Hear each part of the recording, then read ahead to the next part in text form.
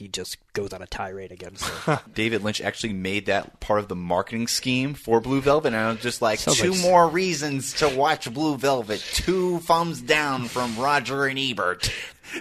No, from Roger Ebert, sorry. No, that was good. Ebert. I like the Roger and Ebert. Yeah. Like they're two different people.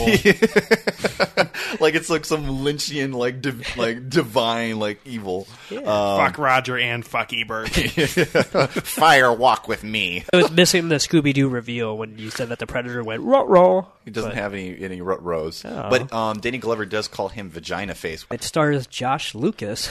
Oh, really? Yeah, like, I actually am a closet huge fan of Josh Lucas. well, so- you're out now, buddy.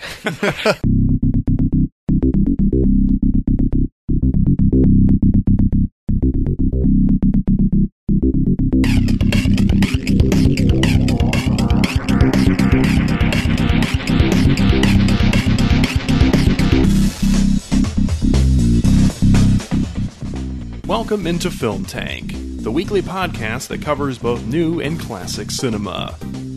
If you would like to get in touch with Film Tank, you can always email us at filmtankshow@gmail.com. You can also find us on Facebook, Twitter, and Instagram at Film Tank Show, and you can listen to all of our episodes on our website, filmtankshow.com, or on iTunes. And now, here are your hosts, Nick Cheney, Toussaint Egan, and myself, Alex Diekman. Hello there again, everybody, and welcome into episode 46 of Film Tank. I am Alex Diekman, and Nick Cheney and Toussaint Egan also here as well. Hello. Howdy. The usual crew here this week, as we're talking about the Quentin Tarantino film, The Hateful Eight. Yeah. I know, it's exciting, right? And It is. It's our first episode of 2016. So Wow, that's Yeah. true. Man. we talked about how this was going to be our last episode of 2015, but we decided not to do this episode last week. So Yep, we all made that decision. hey, that's okay though. We're moving full steam ahead into 2016, and that is quite all right. I think. All right. All right. There you go, Matthew McConaughey. That's All right. Hey. that is an impression that no one's ever tried to do before. I so brought a very good. Matthew McConaughey movie tonight for us to watch possibly after the movie. Really? Yeah, have you seen Killer Joe? No. Oh, well, everybody who's listening to this should watch Killer Joe once in their life because you'll either be extremely angry that you did or you'll thank me later. Well, maybe we'll watch that and talk about it on a future episode in a week in review at some point. Speaking of a week in review, let's have one of those right now. Hey. Yeah. As I'm not prepared. I don't think we've had one in at least a few episodes, and with this past winter break, I know at least myself, I've had a lot of opportunities finally to sit down and actually watch some films I've been meaning to watch, or watch films that I wasn't meaning to watch, and I just kept on watching them for some reason. So we have some time here to talk about that. Who wants to go first? I do. Oh, well, I guess that was not that big of a surprise, but go ahead, Nick. Surprise. Okay, so let's see. I've watched quite a few films since... No one is doubting what you're saying. That's right now. right. One movie I saw that was in the theater that we did not do an episode on, and I feel like should go mention, but I also... There's a good chance I might talk about it on a future 2015 retrospective episode, so I won't say too much about it. But the more I think about it, the more I really love it, which is I saw The Big Short. Okay. Oh. Adam McKay's movie about the economic collapse of the housing market. And holy shit, you guys. I mean, it's not that, anybody's unfamiliar with the story, but I doubt that anybody truly...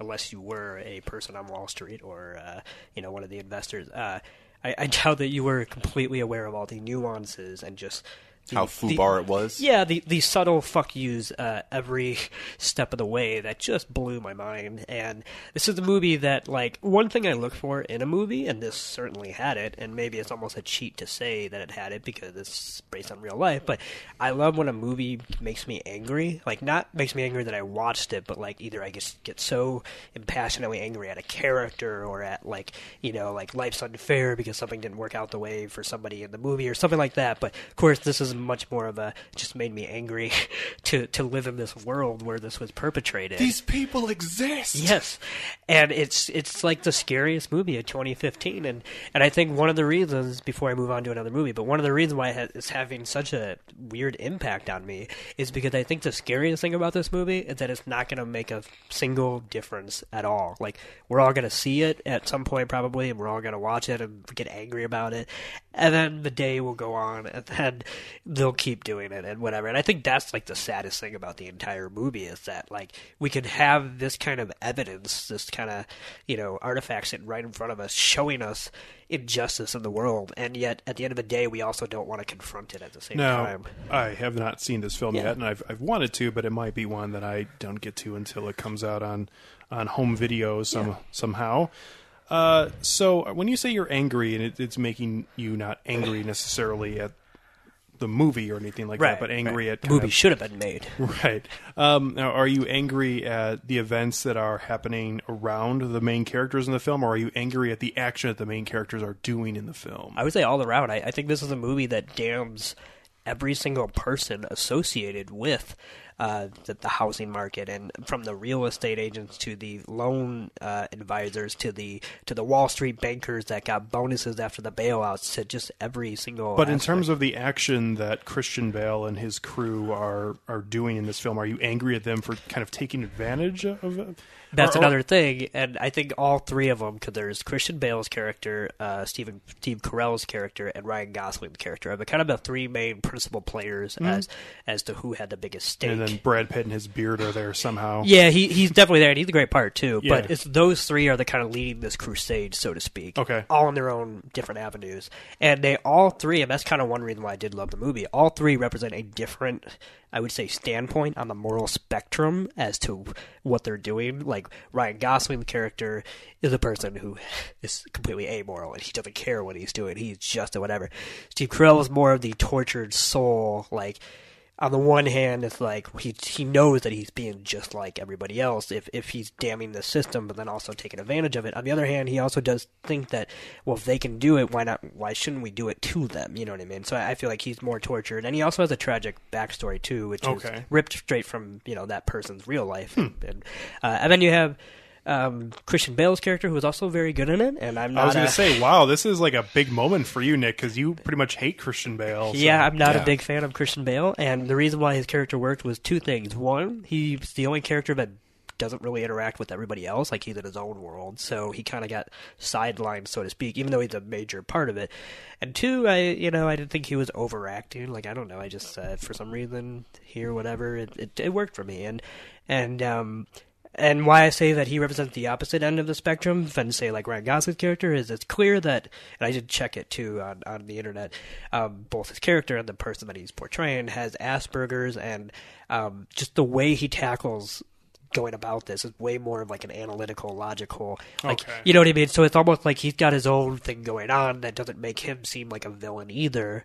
But he also realizes what he's doing and is much more self-aware of it than probably everybody else. So it calls into a lot of things, calls a lot of things into question as to moral gray areas, what's right and what's wrong, and who got away with it all and who didn't. And and I thought it was fantastic. I thought it was fascinating, and I think the one criticism a lot of people are going to place on it is that it is too pandering to a mainstream audience. But to that, I say, really, did you actually watch the movie? Because there's still, like, there are scenes where, like, Ryan Gosling's character narrates the film, kind of, and he does, like, a Ferris Bueller, talk to the camera, kind of Wolf of Wall Street. Fucking Ferris Bueller would be behind the housing market crisis. He would be, yeah. Fucking dick. And so he does that kind of thing, but then he also...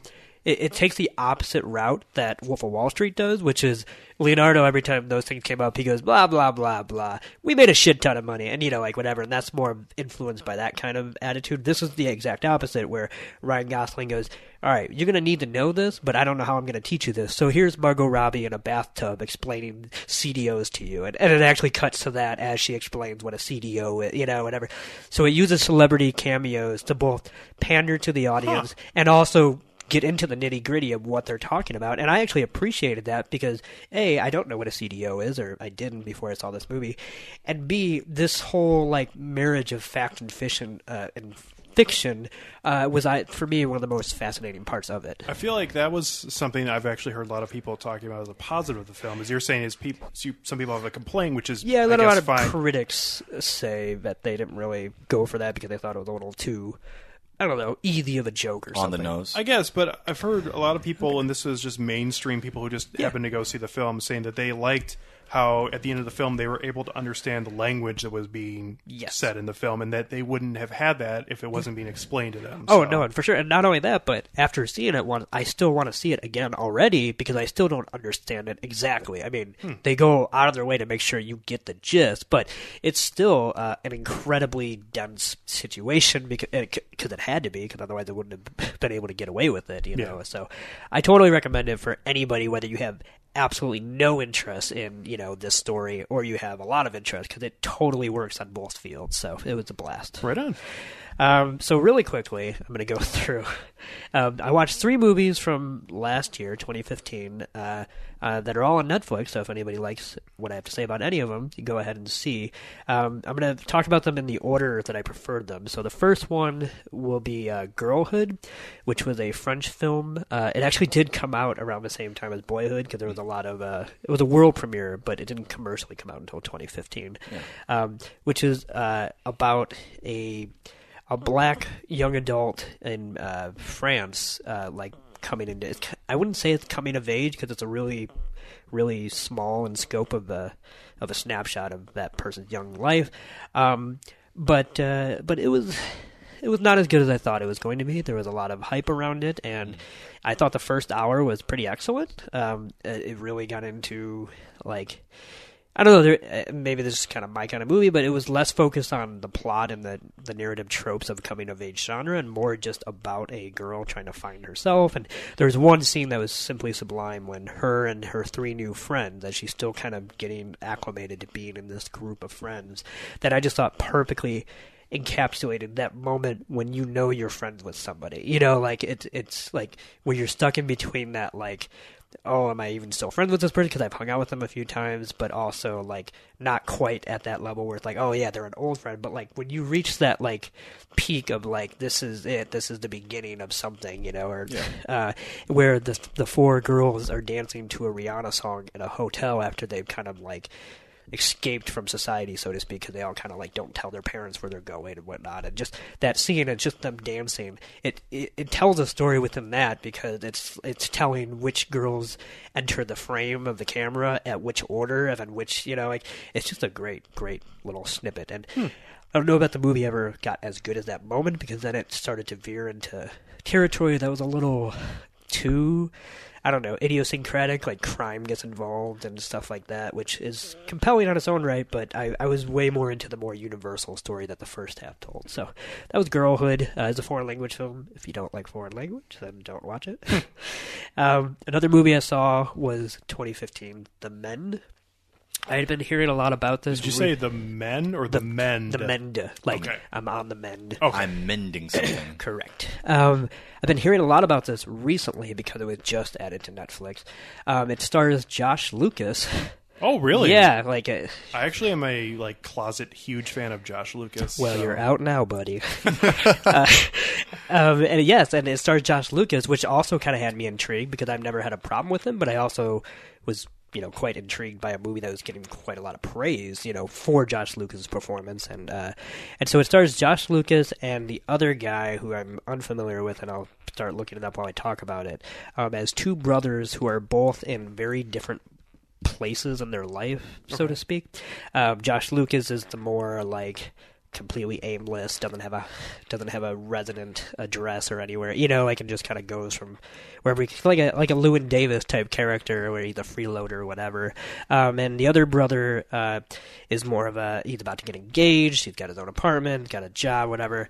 But they both have their own issues, and the movie itself, I would say, plot-wise, doesn't really do anything crazy original where I haven't quite seen it before, but it is edited in such a way that I could not stop looking at it and watching it and actually getting quite engrossed with these characters, because it's almost like this surreal nightmare of dysfunction and like depression and rage. Like I really, the score to it is startlingly original for something that's just like an independent movie. So I really dug that.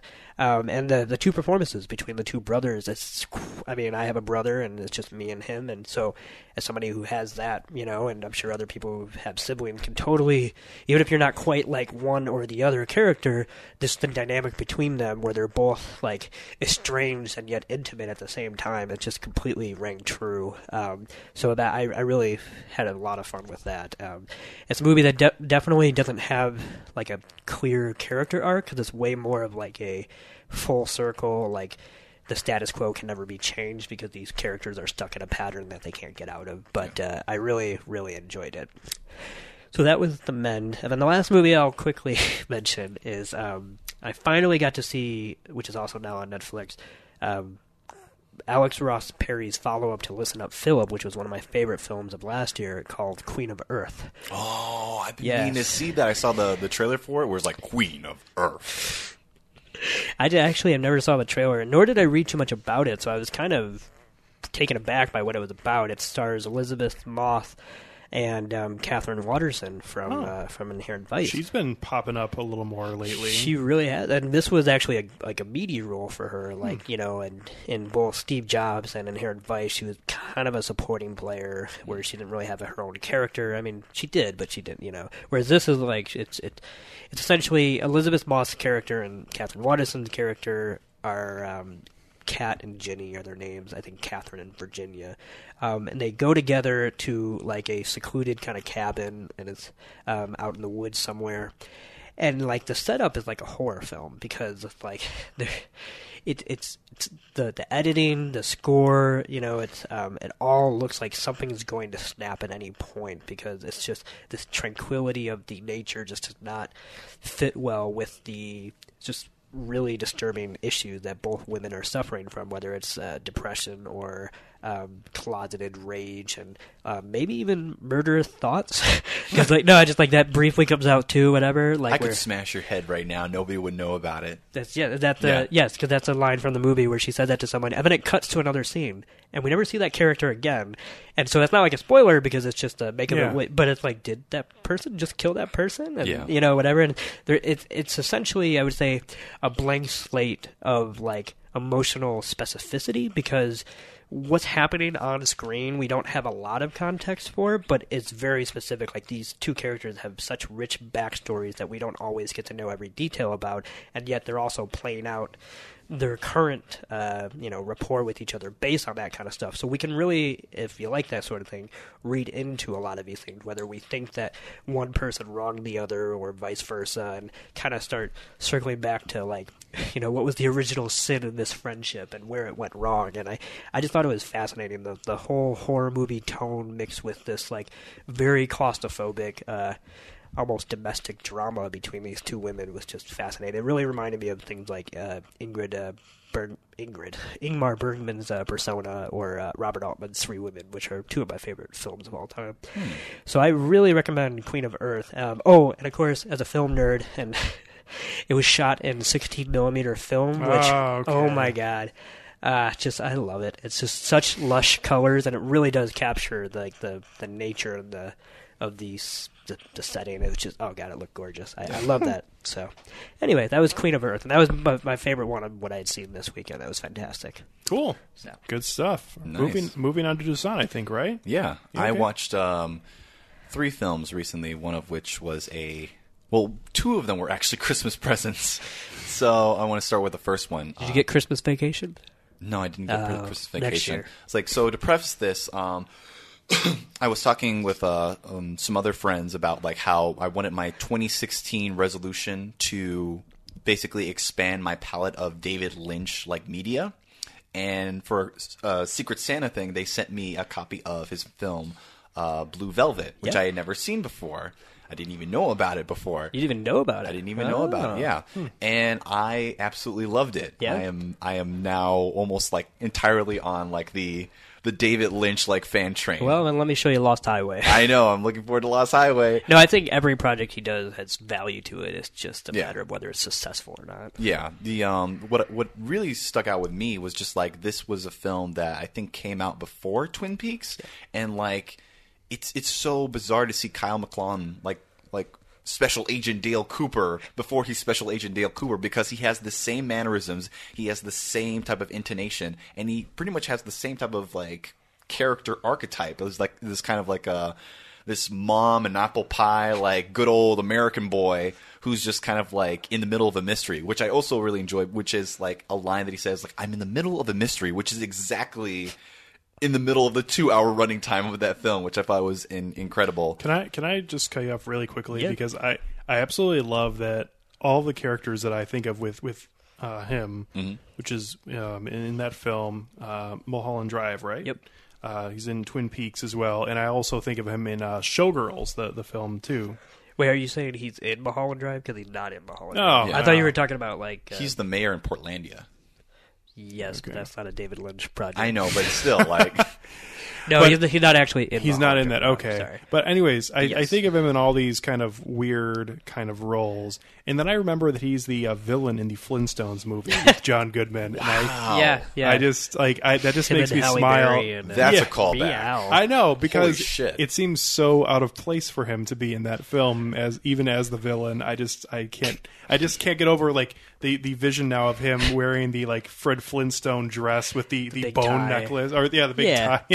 Yeah, he's one of those actors that I think gives great performances, but like barely anybody knows how to use him or what they should use him for, and David Lynch is one of the only people that's really tapped into that. Well, he should have figured that out on Mulholland Drive, I guess, because apparently I thought he should've. was in there. I don't think he is. I mean, Maybe I was getting him Justin Theroux. him and Justin Theroux Yeah. confused. Yeah. Sorry, Toussaint. But he'll Please be back continue. in Twin No problem. Peaks. Yeah.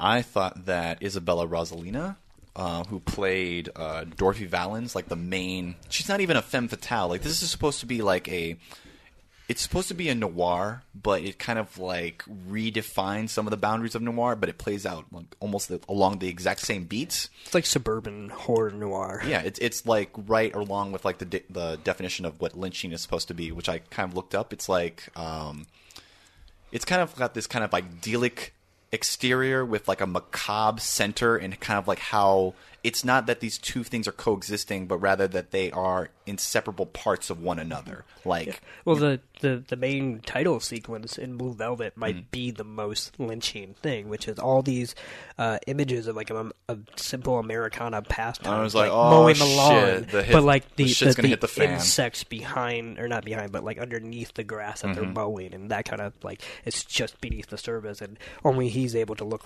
past it all to see it. yeah, apparently this was like one of the films that helped to reinvigorate Dennis Hopper's like film career. Thank And- God, because we never would have got him as King Koopa in Super Mario Brothers. Don't talk about that to me ever again. I'm so dead serious right now. Anyway, Dennis Hopper, don't. Dennis Hopper, I thought was me. absolutely terrific in this film, and I love like his one little quote that he has from the film where he's like basically he's seen Kyle's like character with Dorothy, and he basically takes him out on a night on the town, sort of, but it's actually not. He's pretty much gonna like rough him up, and he takes him to a bar, and it says, "This is it," and he's just like, "What kind of beer are you into? What kind of beer do you like?" It's like Heineken. Fuck that shit.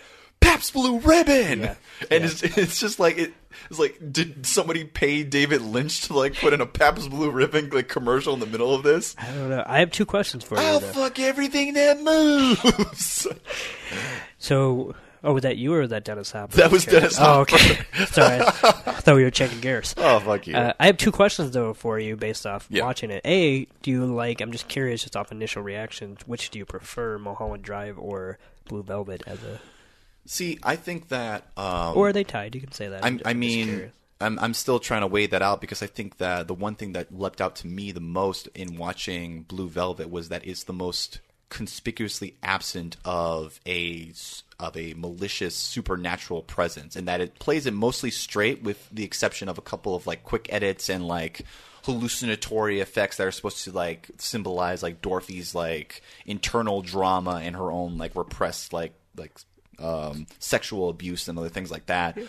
I mean, I gave without both the same rating from what I saw. Exactly. I gave Mulholland Drive a very glowing score, not because I thought it was a perfect viewing, but I felt like that was a film that's going to breathe and build, and I'm going to get so much out of that film, like coming back to it. Yeah. I gave Blue Velvet like the same relative score because I just think that it's a well-made film and that it's worthy of being studied in the context of the time of which it was actually released. Yeah. So, So one more quick question, because I'm just curious, and it always comes up in conversation, the Blue Velvet. Did you watch or read Roger Ebert's review? No, I did not. So do you know about it? I don't know anything That's one about of his most infamous, like, 0-star review. Really? Where he hated it. He called it... Tripe? No, he thought it was, like, it made him physically uncomfortable because of... this is where he got into, like, he thought it was, like, unfair to Isabella Rossellini's character, or not to character, but to her as an actress, to make her do that just for the sake of David Lynch's art, like, specifically some of the scenes where she's, like, naked and, like, yelling and kind of being, it's been a while since I've seen Blue Velvet, but, like, debased as a human being. You mean, like, where there's the, I don't want to spoil anything, but, like, when, Kyle and his girlfriend, for lack of a better word, they get back from the dance. They're being roughed up by like her supposed like ex-boyfriend, and then Isabella's character is like on the porch, and you're like, holy shit! Yes, we need to get her inside. We need to get her a towel. We need to figure out what the fuck's going on. Yeah, you cited that scene, and he just said none of it. It was just one of his infamous like, this is awful, and this is why I hate people. It is awful, and that's the point. Right. Yeah, and yeah. It's fine. He also hated Chloe Grace Moretz and Kick-Ass too, so... He did. I don't know that Kick-Ass is the movie worth defending, though.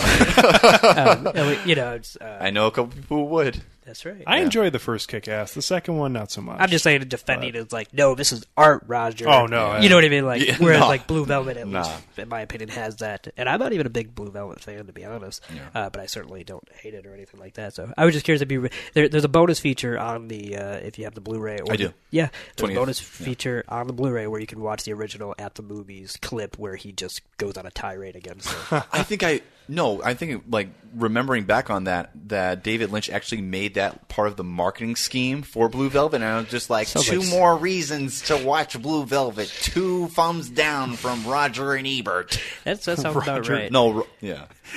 No, from Roger Ebert, sorry. No, that was good. Ebert. I like the Roger and Ebert. Yeah. Like they're two different people. Like it's like some Lynchian, like divine, like evil. Yeah. Fuck Roger and fuck Ebert. Fire walk with me.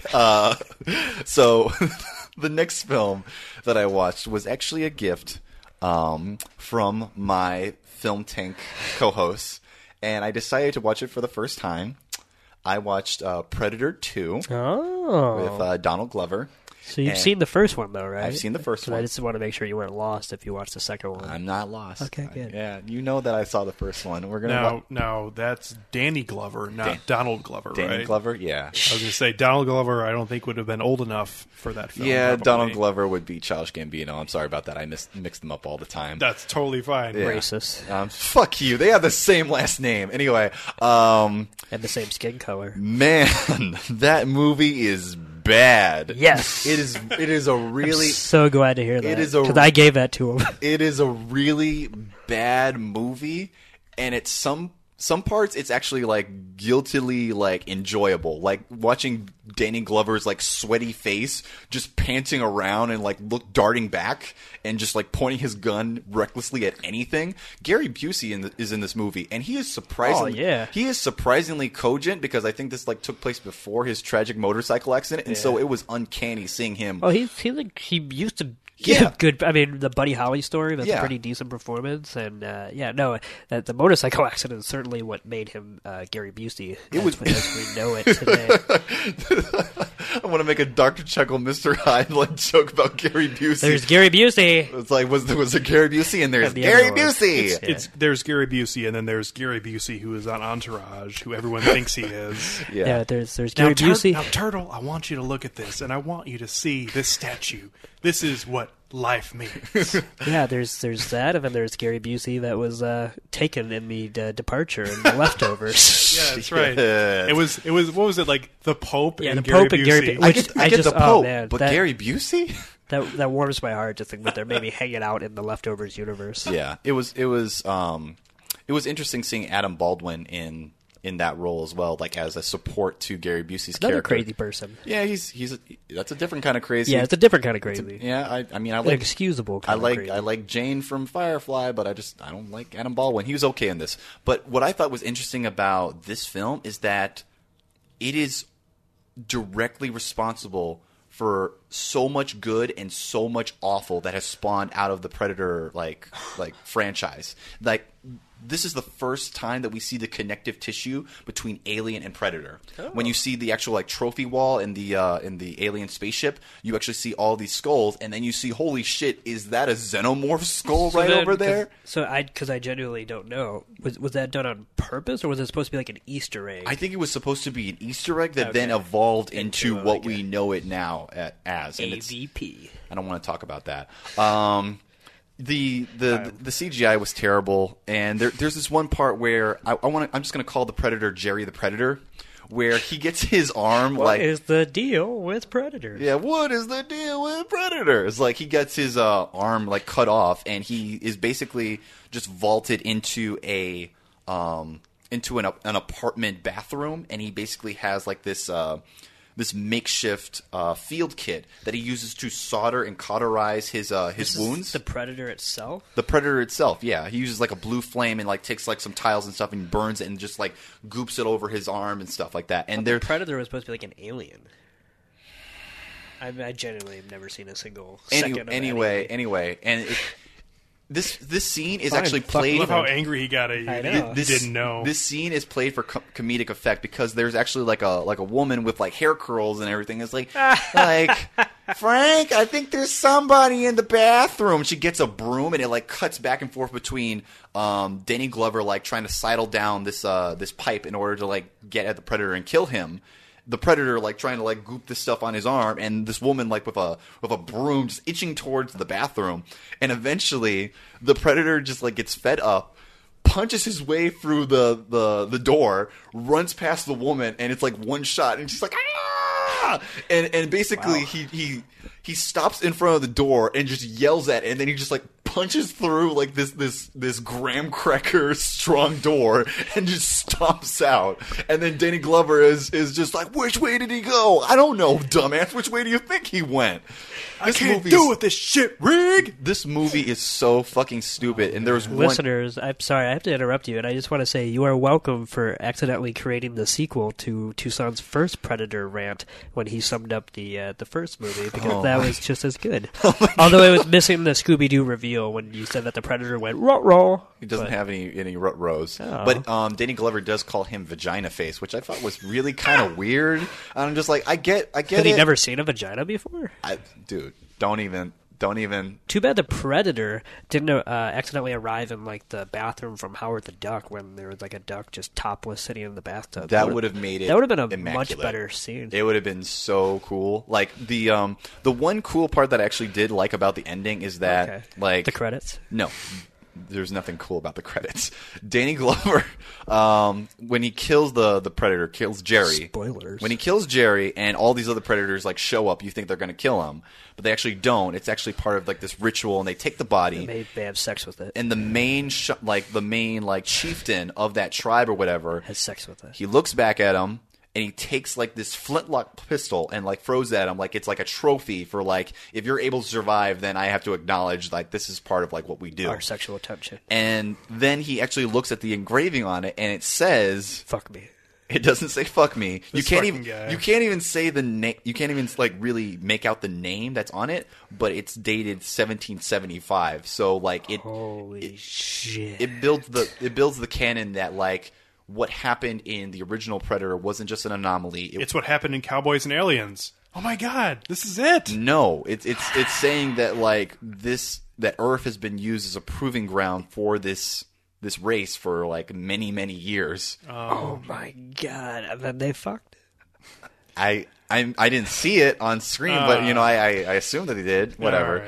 But the last film that I watched this on New Year's Day with a couple of friends. It was really a more of a communal like film experience. We watched. Thanks for our invite, asshole. I'm sorry. It was New Year's Day. I was drunk and hungover and eating, what did you watch? Eating cheesecake. I watched What We Do in the Shadows. Yeah. Yeah, and it was. I thought it was okay. Yeah, I saw your rating. It didn't seem like you were too high on it. You know, I thought that Jermaine Clement of the Flight of the Conchords like fame, he was really good, and I liked. There were a lot of points that I really laughed at, but I just felt like there were a lot of lulls. Not everything really hit for me. For every single time that I like laughed out at like a mention of the Beast, and then showing like this archaic like monster with like this horned like phallus and two balls jutting out of its sternum, just laughing the fuck out of that. Like even the Swearwolves thing, kind of like it kind of felt Whoa. It kind of fell flat for me. Don't speak ill of the swear. I love it in theory. That was one of the hardest I laughed at. Probably at all last year in film because I like thinking about it, but just watching it just wasn't. It just didn't hit as well as I thought it would. Oh man. Yeah. What about when toward the end when they're responding to some, I forgot what it was because it's been a while since I've seen it, but and then like they just leave the dog there as if the dog did all that carnage, and then like the police officers actually look what you did. And then they're making him. Now we're gonna have to put this dog down. Oh my like, god! Did you see what you did? Great. Yeah, it was great.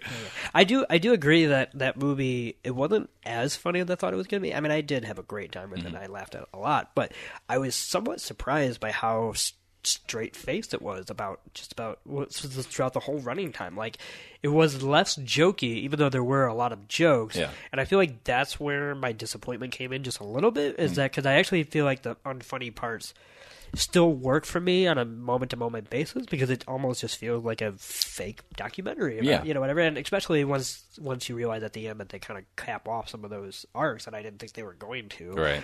Like with the old person's home and whatnot, little thing like that. So I'm with you in the sense that it didn't live up to what I thought it was going to be, but for what it was, it's such a unique little treat that I haven't really seen in anything. There is one sequence that I look back on very fondly, and that's when.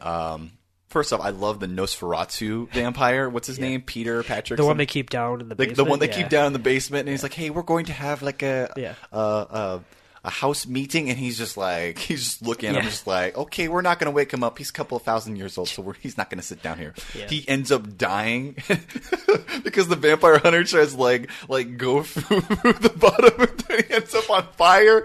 And not only that, like the cops come, and so one of the guys has to hypnotize him. And they're just pointing around the body and like these two vampires that are fighting on the ceiling. It's like, oh, do you look at that? There's no smoke detector here. There's no smoke detector. I was like, oh shit. That was good. I agree. Yeah. There's certainly some great set pieces in the movie. Yeah.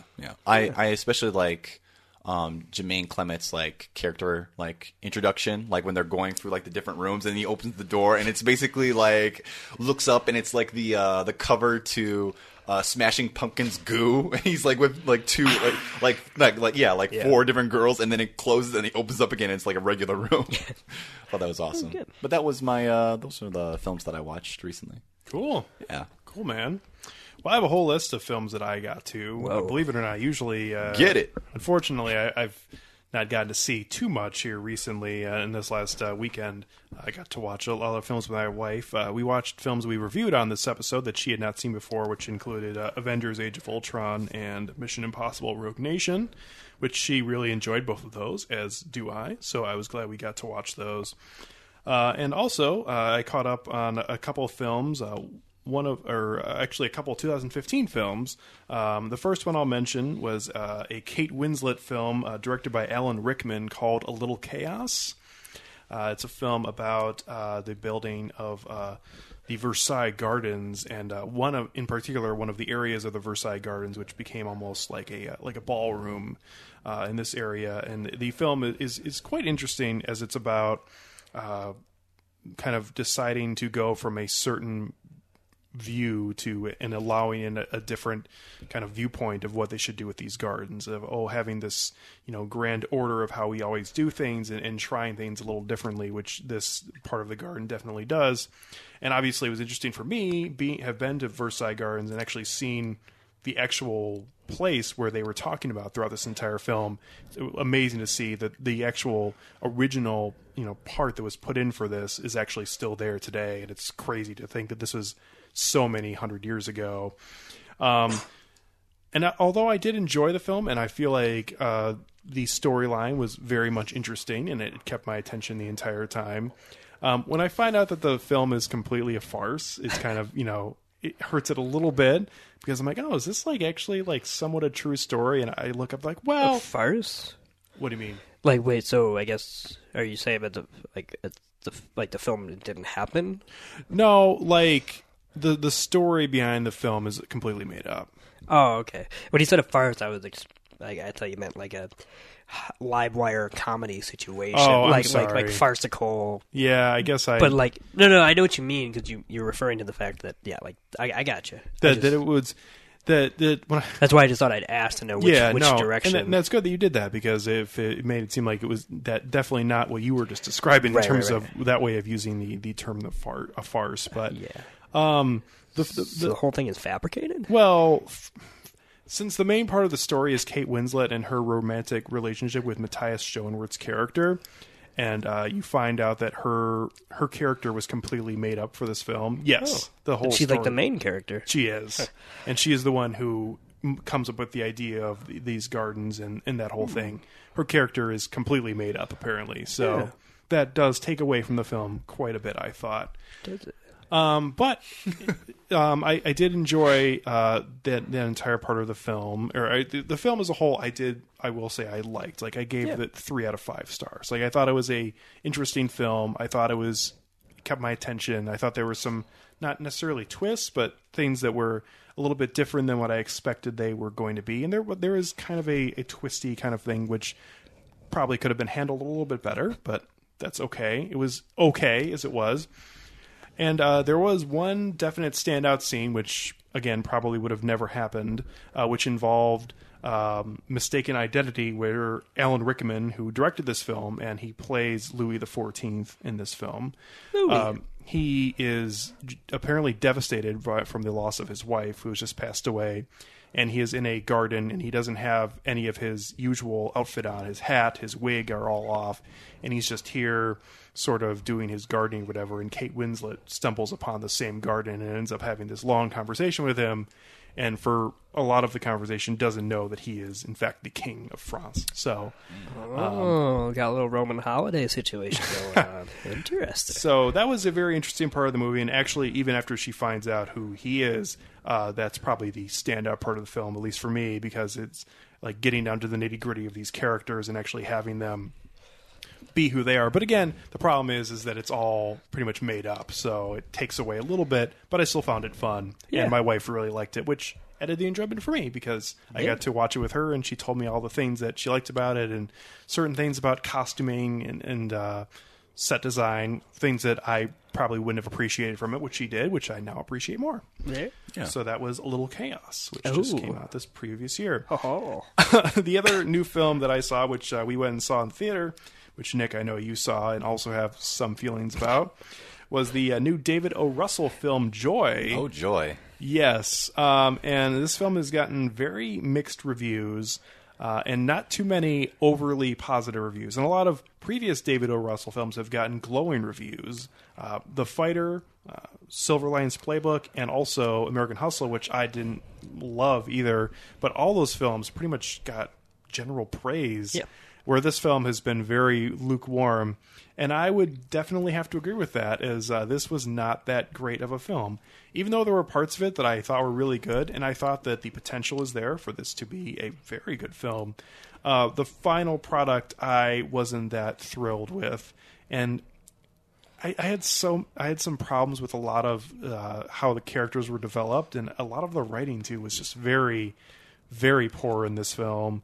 And even though I thought the performances were still, for the most part, pretty good, Robert De Niro is just kind of there. And I don't know what his fixation with David O. Russell is, because it all started with Silver Linings, because which he was really good in. Right, he was really good, and I know he wanted to do it for very personal reasons too, and that's kind of the only reason why he did take it on. Mm-hmm. But it's like ever since then, he had his little cameo in American Hustle, which I thought was one of the worst scenes in that movie, because I just thought it was so shoehorned and whatever. Which it was. Yeah, and then this movie, he's not the only one who has this problem, but I feel like almost all the supporting characters were just awful. And this is a movie that's supposed to be dramatic. Like, it's not really there are funny parts of it, but it's mostly a drama if you want to weigh it or something. So if this movie is supposed to be a drama, then why are all the supporting characters so comedically inept? Like, it's like I either have to find that's more funnier than I do, because this is a scene when the character, Jennifer Lawrence's character, is getting married, and Robert De Niro's character takes over the wedding toast and just is a horrible asshole. And there was things like that I just thought were so stupid and Yeah, mean-spirited to no end. It was just supposed to make you feel sorry for Joy. Yeah, that scene, by the way, man, that is like that De Niro giving the toast at her wedding and basically saying like word for word, like, I fucking hate him and he's horrible, and actually, me and Joy's mother got divorced because she's a bitch. But my new wife is awesome, or whatever. And it's supposed to be, I think he thinks that that's character development. Now we know more about Robert De Niro, but really it's just all these characters act in such a way where we're supposed to feel even more sorry for Joy, but in doing so, we don't actually learn anything about Joy in the process, in my opinion. Is it as awkward as the Toast and Melancholia? Yeah. No. Okay. Because that's actual written well, and that's actual. This is awkward because it's just so stupid, in my opinion. It just doesn't land. Yeah. If you couldn't tell, I hated this movie. I thought That's it was fine. awful, and I agree that there was possibly potential, but that is just so buried beneath utter shit that I just can't. I'm not willing to dig through.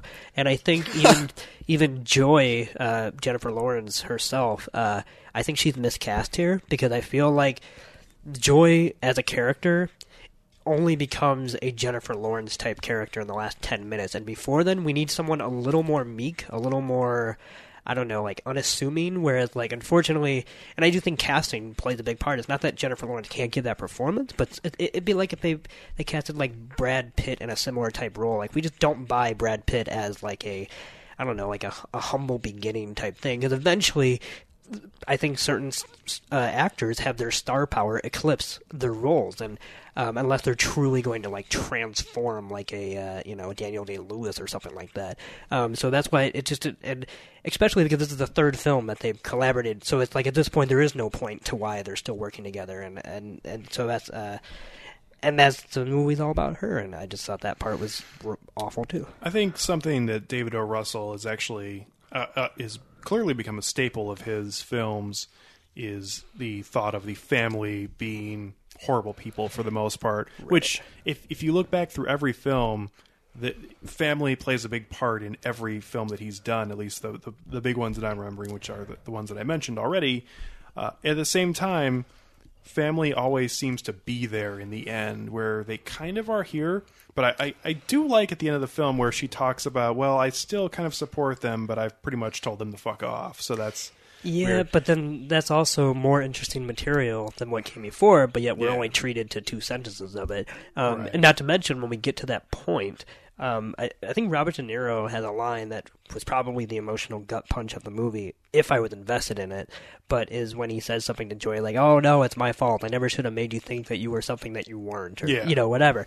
And that's a great line in and of itself, and it would work in a much better movie. But what kind of I don't know, what really put me off is that he says that line, and then even though we have that 2-minute exposition at the end of what happened, like the next scene he's in, there's no difference between their relationship. And I think that's utterly why the script fails, is that because for all its character development or all its whatever, it is so unafraid to actually have its characters I don't know, like pull away from the others just to explore new dynamics that would naturally be created by how horrible these people are. So, Well, and you have been, and I have been as well, kind of shitting on this film, and a lot of it was well deserved. But there were parts of this film that I genuinely did like. I do like that the film leaves kind of ambiguous about how good the character of Joy is, because she's definitely our protagonist here, and we're supposed to be, at least I think, rooting for her as this strong woman. But at the same time, she's selling garbage to women on the QVC, even though it's like, well, people can really use this. It's a channel that really exploits women who sit around all day and watch the QVC channel. Watching daytime television. right. Although I don't think the film is any way cognizant of such of something as, I would say, complex as that idea. You know what I mean? Like, I think this film definitely thinks that what she is doing is, like, A, the right thing to do for her and for whatever, and that she's in some ways being empowering because of it and empowering other women because, you know, whatever. Like, I agree with you, but that's an avenue that another director probably could have really wrung out. Because she made them up. Wrung out of a much better movie via its pathos and whatnot. But I definitely do not think that this film even thought about that once. For me personally, I thought this movie was clearly on the side of Joy, of like, the world is against Joy. When will she finally break through to the other side? And she doesn't, because she gets to cut her hair.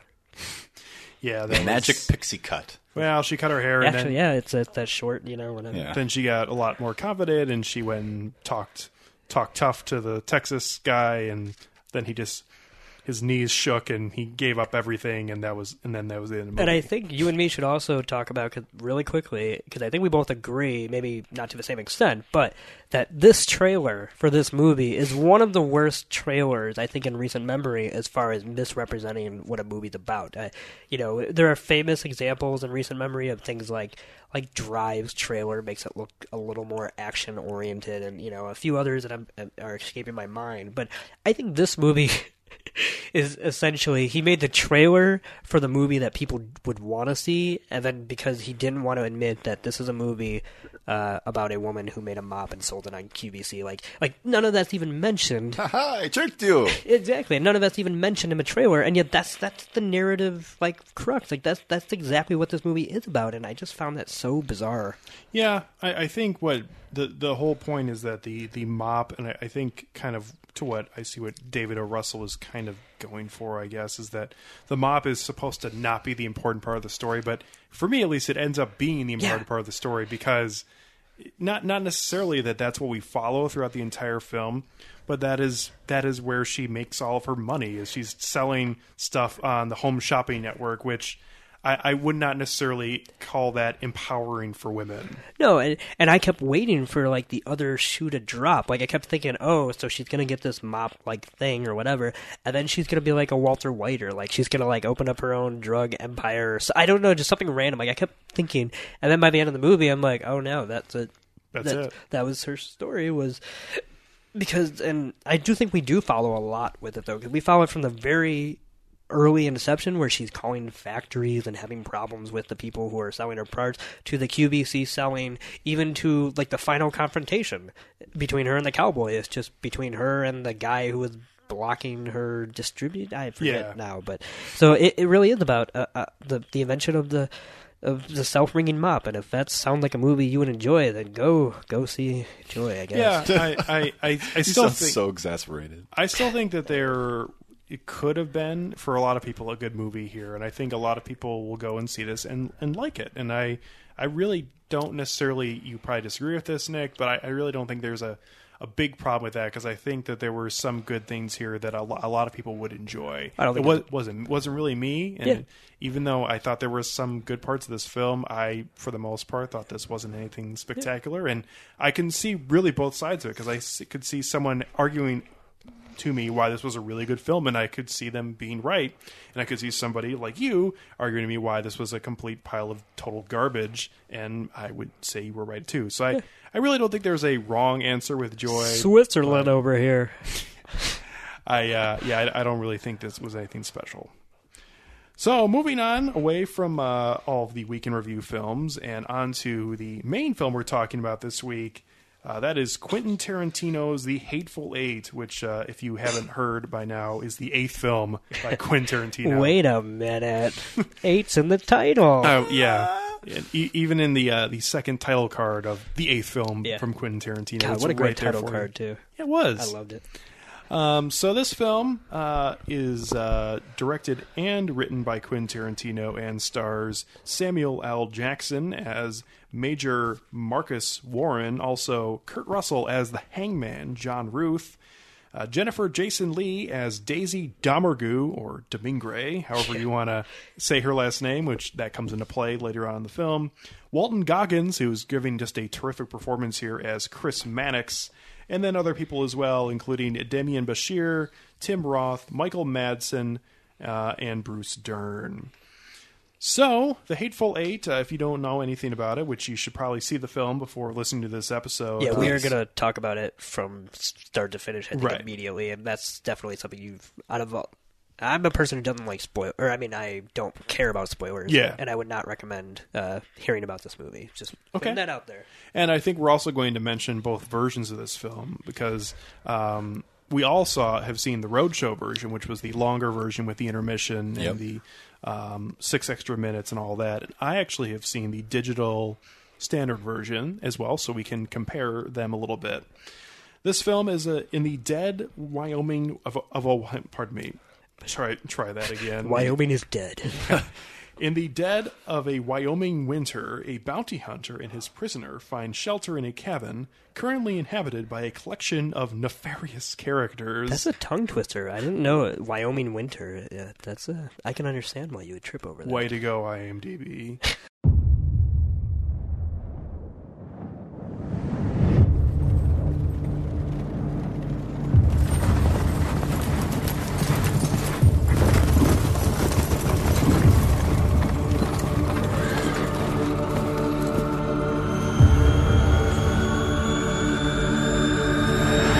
Got room for one more?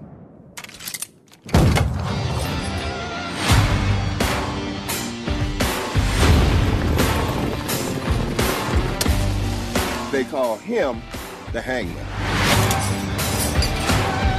When the handbill says dead or alive, the rest of us just shoot you in the back, come up on top of a perch somewhere and bring you in dead over a saddle. But when John Ruth the Hangman catches you, you hang. Get in, boys!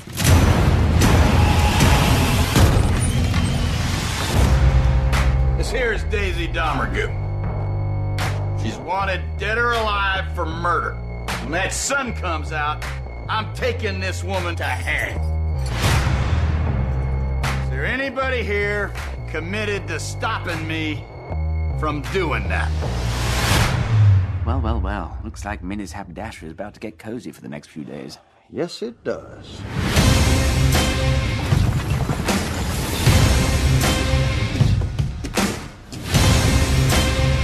One of them fellas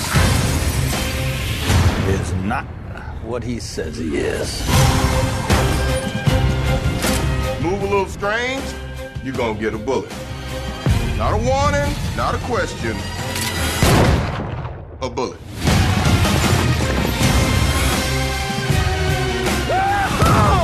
Now we're talking.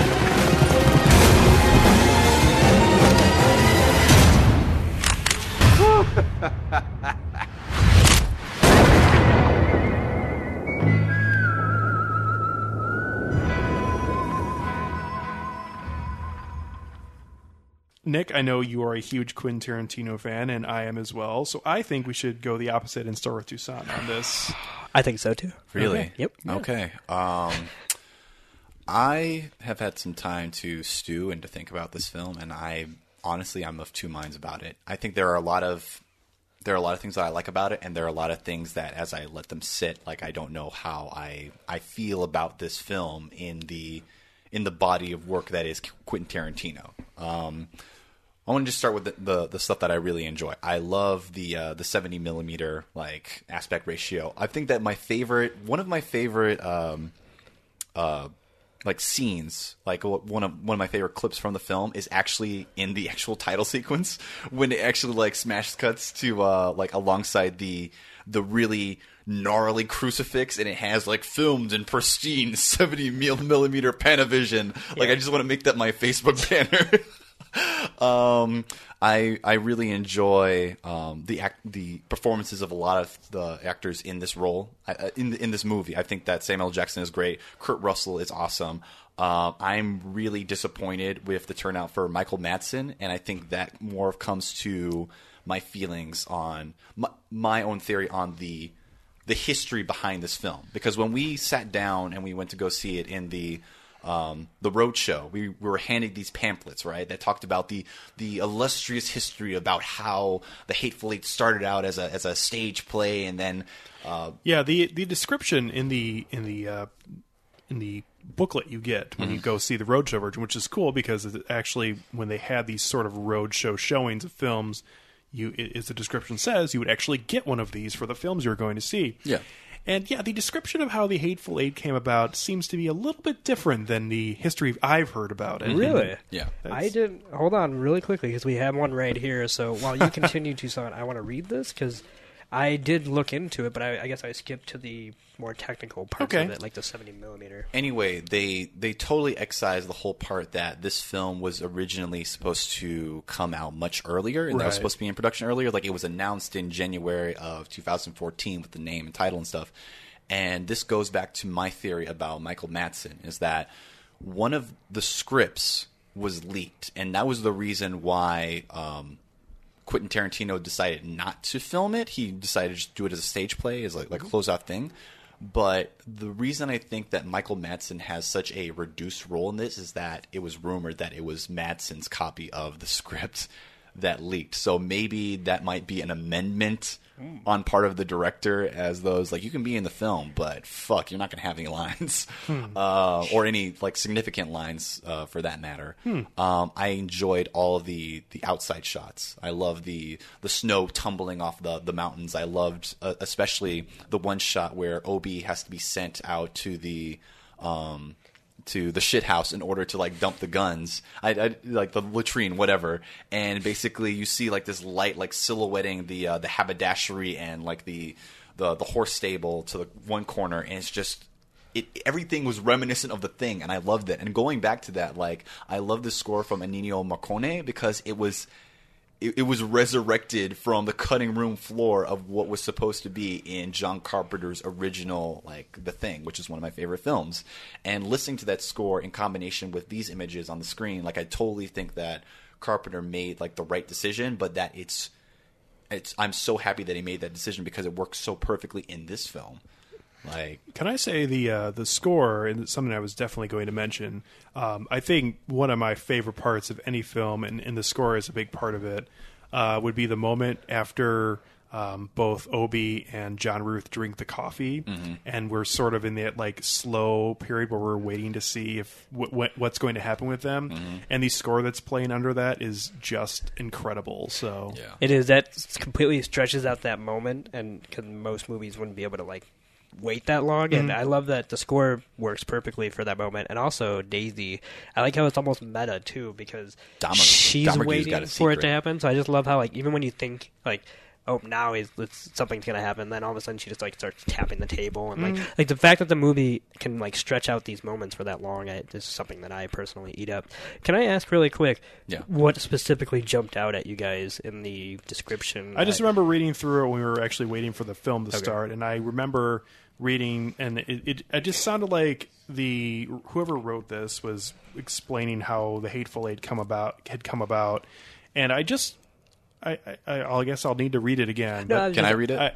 You can read it. I just read it now, and nothing jumped out at me. Okay. As, like, it made facetious. It just made it seem like it was making it seem like the leak didn't happen. It's literally like the first sentence of this, where it's like, the Hateful Eight made its auspicious debut on April 19th, 2014 as a stage reading at downtown Los Angeles Ace Hotel Theater. And I'm just like, well, all right. I mean that's true. I guess but that's what like, I thought. Maybe like there was something in here that like didn't happen, and I can, for me at least, I'm not trying to defend like Quentin Tarantino or whatever, but like I don't know why they would mention like, well, after his script was leaked and he threw a hissy fit, then the Hateful Eight was released. I suppose, but I feel like, I guess for me personally, I feel like that was such a major part of this film's production that almost like not even acknowledging that happened almost is like takes away from what the final product is for me a little bit. So I mean, considering it's the advertising for the movie, like you don't read about like what went wrong in production when you go to the play and you get the play build. Like that's the problem with everything being public now, is that everybody knows about it. So almost like not including that is. And I don't want to... And I think there should be programs handed out before The Dark Knight to make sure everybody knows that Christian Bale is a fucking asshole. And like, no, I'm just saying, like, those are separate details that shouldn't necessarily influence what we think of the movie. It's not changing what we think of it. Okay. I was just reading through that, and I was enjoying reading it, and I was reading through, and it even is trying to make it seem like this is like the history of the making of the film. It's certainly rose-colored, and but I don't know why it would be anything else, because it's marketing material for the movie. That's true. You are correct in that. I guess for me, I just felt like reading that. I was like, it seems a little different than what I remember, but all right. Right. So that's all I'm saying about it. It's nothing. I mean, I think it's great that they handed out these programs for a movie. I mean, it was very enjoyable. And I remember the fucking teenager who was giving us our tickets. It's like, hey, do you guys want this? I'm like, the fuck do I not want that? Yes, I want that. Get out of here. It looked like that they were not cheap to make either. I mean, sure, distributing them wholesale, obviously, but I'm just saying it really does go all out. I thought. Yeah. It was nice. I'd have to say that I think that there are a lot of things that I want to talk about later about this film and just unpack that. It's like, but one thing I want to mention just before I just like pass it on to somebody else is that a lot of these characters, like I thought that they had really great lines. Not all of them did. None of them were really utilized correctly, I think, or utilized well. And surprisingly enough, probably the one character that I may have like enjoyed the most would have been Walton Goggins' character of Chris Mannix. Surprisingly, like I just looking back on it, I can't believe that he's the one character that Walton Goggins is amazing. Yeah, I know, but like his character, like so. Yeah, Walton Goggins is really good, and if you don't mind if I take the baton and start with my thoughts on this. Go for it, man. I've seen this film twice, and the first time we went and saw the film, it's not that I was disappointed, but I love both Django Unchained and Inglourious Bastards. They are two of my top 50 films of all time. I give them both 4.5 out of 5. And seeing this film for the first time, it was not as good as those films for me, and I guess I was slightly disappointed in that because I hold Quentin Tarantino. I hold his films to very high standards, and I guess that's not necessarily a good thing, but I expect great things when I go see a Quentin Tarantino film. And even though I enjoyed this film the first time I saw it, and the second time I saw it as well, I definitely didn't think it was as good as his best work. And the second time I saw it, I thought the same thing, even though I liked it slightly more than the first time. I'll say, in terms of things that I really liked about this film, is that if you're looking for a Quentin Tarantino film, I think all the elements are there for you here, and I don't know anyone who could say anything otherwise. I mean, this, whether it be the fucking horrible language throughout the film or the unnecessary violence, terrific cinematography, great score, really great character writing, that's all really there for you. And if that's what you want, go take 3 hours and watch this movie because it's there. I think this is Tarantino at his most indulgent, for better and for worse. Yep. Like, it's almost like if you love Tarantino, there's no way you can dislike this movie. Maybe not no way, obviously, because you never know. But just as in a general statement, if you love everything about his other movies, it's all here. And whether, of course, you love this one as much as the other one, that's going to be completely up to debate. And there's even mentions to other films, like subtle hints at other films in his series. Even like Michael Madsen saying the Bastard's work is never done and that kind of thing. Yep, Samuel L. Jackson repeating lines from Django when he says, "I'm sure I don't know."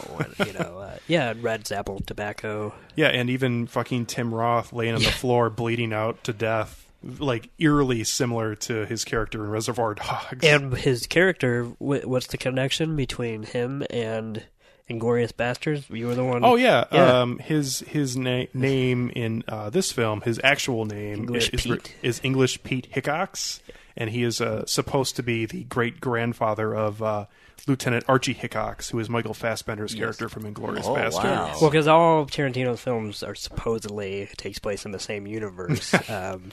But also, it's not just a fan crazy theory. He does make some of these connections very, I would say, explicit, but also subtle. Whatever. Yeah. So I thought that was something that I liked, and I feel like a lot of the characters in this film are really easy to enjoy. Samuel L. Jackson, I think, is putting on a really good performance here, and he fits really well into what his character is, and I liked a lot of things about him. And especially that one scene that I think we'll probably mention a little more, which if you've seen the film, you know exactly what I'm talking about, which refers to him and Bruce Dern's son out in the middle of the snow with Oh my God, yes. a certain Black Johnson. Yeah.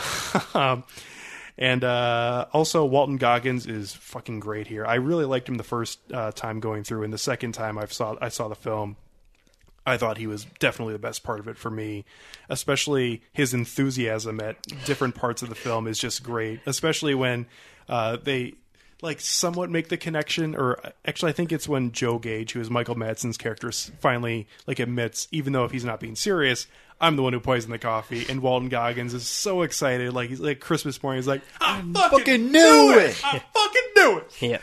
Oh man, that was great. Yep. And other people in this film are, for the most part, just fine. They're not bad. I don't know if they're great, but they're putting on really good performances, and I really enjoyed it.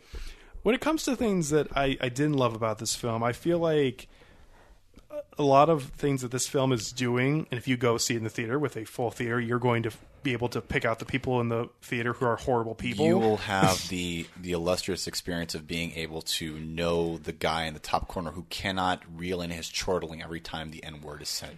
That or violence perpetrated against women. Yeah, or there are some parts in this film that I think can be funny. Some of it is Early I would on. say Well, like when dark slapstick. Yes. yeah, like when Samuel L. Jackson punches her in the face, and since she's handcuffed to Kurt Russell's character, they both go flying out of the coach, which is Right. I think hard not to laugh at. Oh no, and I agree. But 5 minutes before that, I had someone in my second showing. The first time she just even gets hit, when Kurt Russell takes out his pistol and hits her just on the face with the butt of the pistol. I don't know that we had gotten into the territory where we can understand whether this movie is primarily comic or dramatic. So I don't understand the mind that just laughs at that. It's a Because Looney Tune conception of violence. Well, what about the very end of the film when she is being hung to death? Yes. And there was someone in the first time we saw this film who was cracking up during this scene, and I just feel so awkward because that man is probably a killer. there wow, was somebody, that is- and it's not just him. There was somebody in the second showtime that I went to that was chuckling, and not just chuckling ha ha, but cracking up during Daisy's hanging scene, which certainly is alarming for society and to be living in it. Yeah, so those kind of things, and I feel like this is the one time Tarantino, I feel like, went a little overboard on certain things where I'm not going to say anything bad about him because it's his film and he can do whatever the hell he wants. Which respects are you talking about? Are you talking about the N-word, or are you talking about the violence? No, or? the violence is definitely not overboard, I would Okay. think. But I would, in terms of some of the language that's used, and I'm not trying to Moralize. I No, I was just wondering which one we were. Yeah, I guess I feel like some of the language was a little unnecessary at certain points, and I think that's ultimately my biggest complaint with this film is that I think the characters and the dialogue is very much like usual Tarantino, very well written. A lot of the dialogue between the characters is just excellent, as per always. I feel like where this film struggles a little bit is the narrative structure of the entire film. I feel like is not quite as good as other Tarantino films.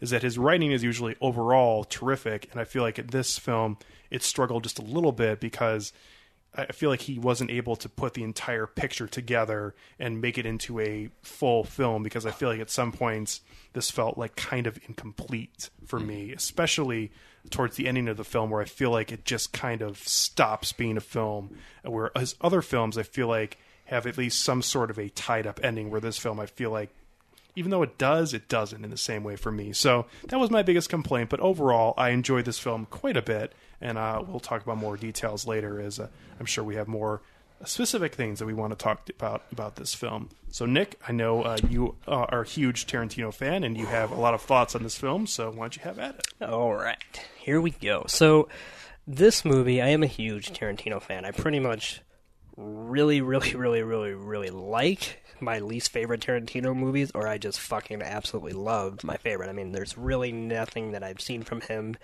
that I disliked at all, or even just haven't felt some kind of passion or spark about. And the trend continues with The Hateful Eight. I would say I loved it. I wouldn't say that it's my favorite. I actually think I'd put 2 or 3 of his before, but I definitely enjoyed it more than I enjoy quite a bit of his career so far.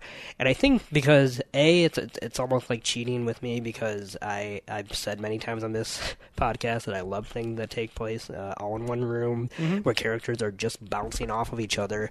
And the fact that we get that, and we get it with Tarantino's flair for dialogue, like, oh my god, yes, I'll take 3 more hours, you know. I eat it up. I love it. That said, no, I don't think it's by any means perfect, and in fact, I'm going to start with what I didn't like about it before I really start praising it. And the one thing that I took away from the first viewing, because I saw it in 70mm twice. I saw it with you guys, and then I did make my way back out to the theater that has it around here. Which another is pilgrimage. Yes, I made my way back out because I took another friend who wanted to see it, and I said, "Oh, good, you want to see him in 70mm, right?" He's like, "What's that?" I said, "Don't worry about it." So, how long going to be here? Yeah. Shut up. So we went to the 9:30 a.m. show time of it because he could only do it in the morning, and but he was a trooper. So So I've only seen it with everything intact, you know, the intermission and whatnot. And the first time I saw it, I was a little, I would say, I was a little off-put by the connective tissue between the 2 acts, okay? Everything before the intermission and everything after. And it's obviously all cut from the same cloth. I'm not trying to say that, like, I watched a different movie once the second act started. But in some respects, I felt like I did. And I think the second time I saw the movie, it crystallized what I'm trying to say when I mean that, which is I feel like, and this is unintentional, so I'm not saying Tarantino meant to do this, but what throws me off when I watch The Hateful Eight, and this is really the only thing that throws me off, is that I feel like the first half of the movie is from...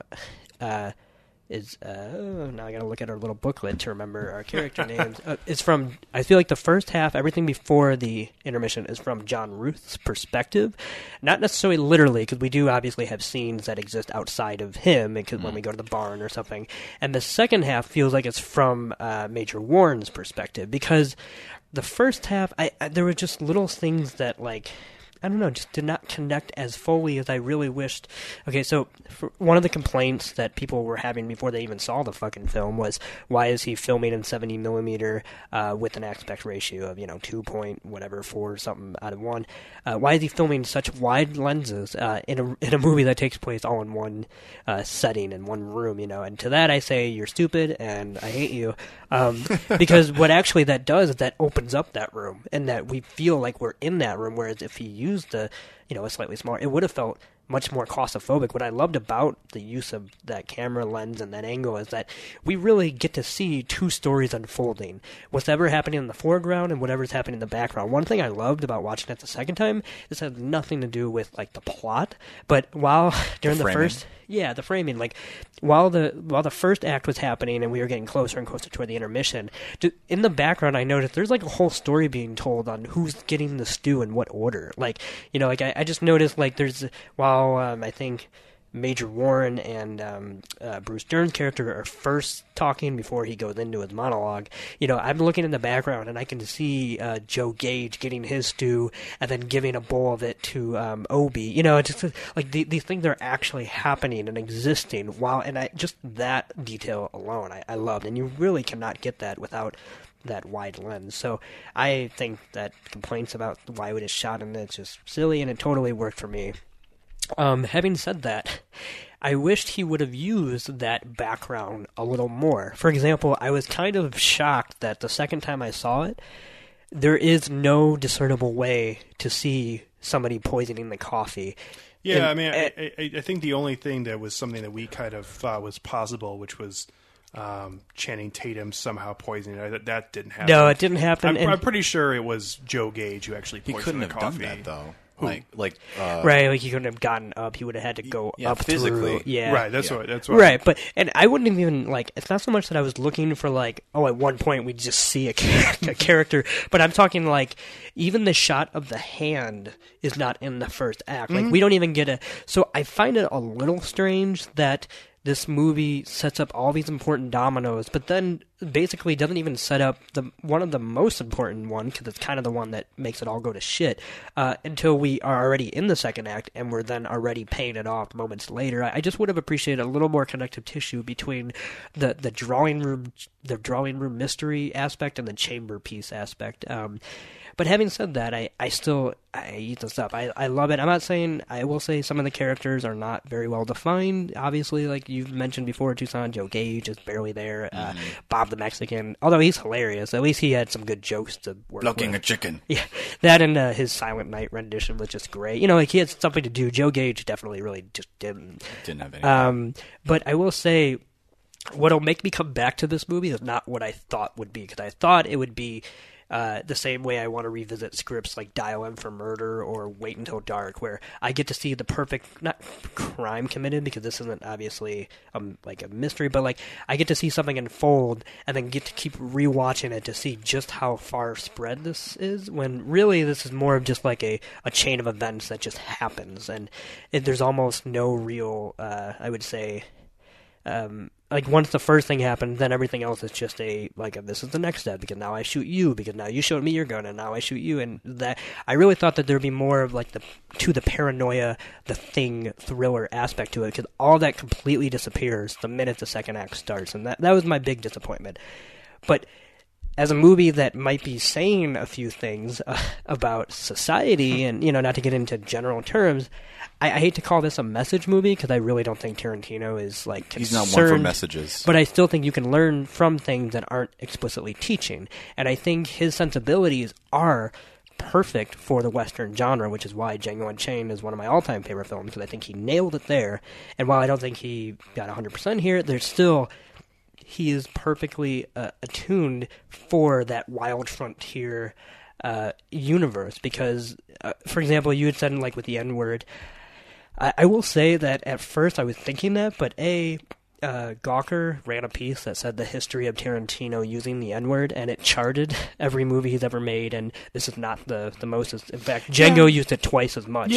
Twice as much. I will say, I guess it's just I feel like it seems like it came up in more general conversation a little bit more in Django than it does here, where I feel like here it's almost like the elephant in the closet every time, because it almost is like pronunciated that someone is saying the N-word. I guess I'd agree, but I also feel like the second time I saw it, because I had thought that after the first time I saw it, I started paying attention to the language of every character, so to speak, and I was surprised that John Ruth never says it. Well, I wouldn't be surprised about that, because I think John Ruth is a very different character than he's being portrayed in the film. I guess I was surprised in the sense that I'm just like, after you see a movie like this, you just not expect it, but you just remember everybody saying it, because it's just such it's a movie that uses it liberally. But I do think that when you really trace who these characters are, only certain people use it, and only certain people use it the way that they probably would use it. And that doesn't make it right or anything like that, but I don't think he's stepped over the line yet. The same way I think he may have stepped over the line in Django, but that's exploitation film. Like, this isn't quite an exploitation. This is more of a genre exercise. So at least in my personal... Yeah, I mean, it's still dipped in the same sensibilities, because that's like Tarantino's whole shtick. But I can see where you're I'm just saying, from. like, when you have a movie like Django, and you have an escaped slave killing white slavers, as they say the N-word, you know what I mean? Like, that is it paints a picture of a exploitation right film. I'm not saying that there aren't exploitative elements in this movie, because there absolutely are, but they're more tied into not the history of cinema, but maybe the history of social norms and whatnot. And it's certainly definitely period appropriate. I'm not disagreeing. I'm not. I guess I feel like I don't feel like I hated it or anything like that. I just felt like, for me, there were even more times, I guess, than in Django, because maybe it's just the environment of that film did a better job of making it part of the film. I felt like there were way more times that it felt out of place that it was said, even though it is period appropriate. Yeah. It still felt like it was like, oh look, I'm saying the N-word again. What do you think about that? And I actually, here I go again. And I actually agree with that. And then here's one last thing I'll say in defense of it. Not because I'm saying what you're saying is wrong, but where I'm coming at it from is that I almost think that that's almost done purposely and almost in a very good way, because I feel like once again he's made a distraction from what's really happening. Like, he keeps creating these cultural conversations on whether he should be able to say the N-word as much as he does as a white, male. And what I kind of love is that once again, we and just the cultural conversation has singled in on this one aspect, and that's actually the theme of the movie, is that people talk about race over and over and over and over and over, and then completely miss what other subgroups they're actually, discriminating against. And of course, when we had left this movie, I love that the final moment of this movie essentially is a black man and a white man coming together, the white man very racist, and then killing a woman, and that's justice to them. And so that's what brings them together. Yeah, and so I love that that's the final message of this movie, because I do think that is I do think it is out of place in a way that, just like them, they don't even realize how far away from justice they truly are. While we're talking about justice, there was one part of the film which seeing the second time, I definitely when I was watching it, I was like, oh, well, that's pretty much the explanation of what this entire film actually is. The justice without dispassion.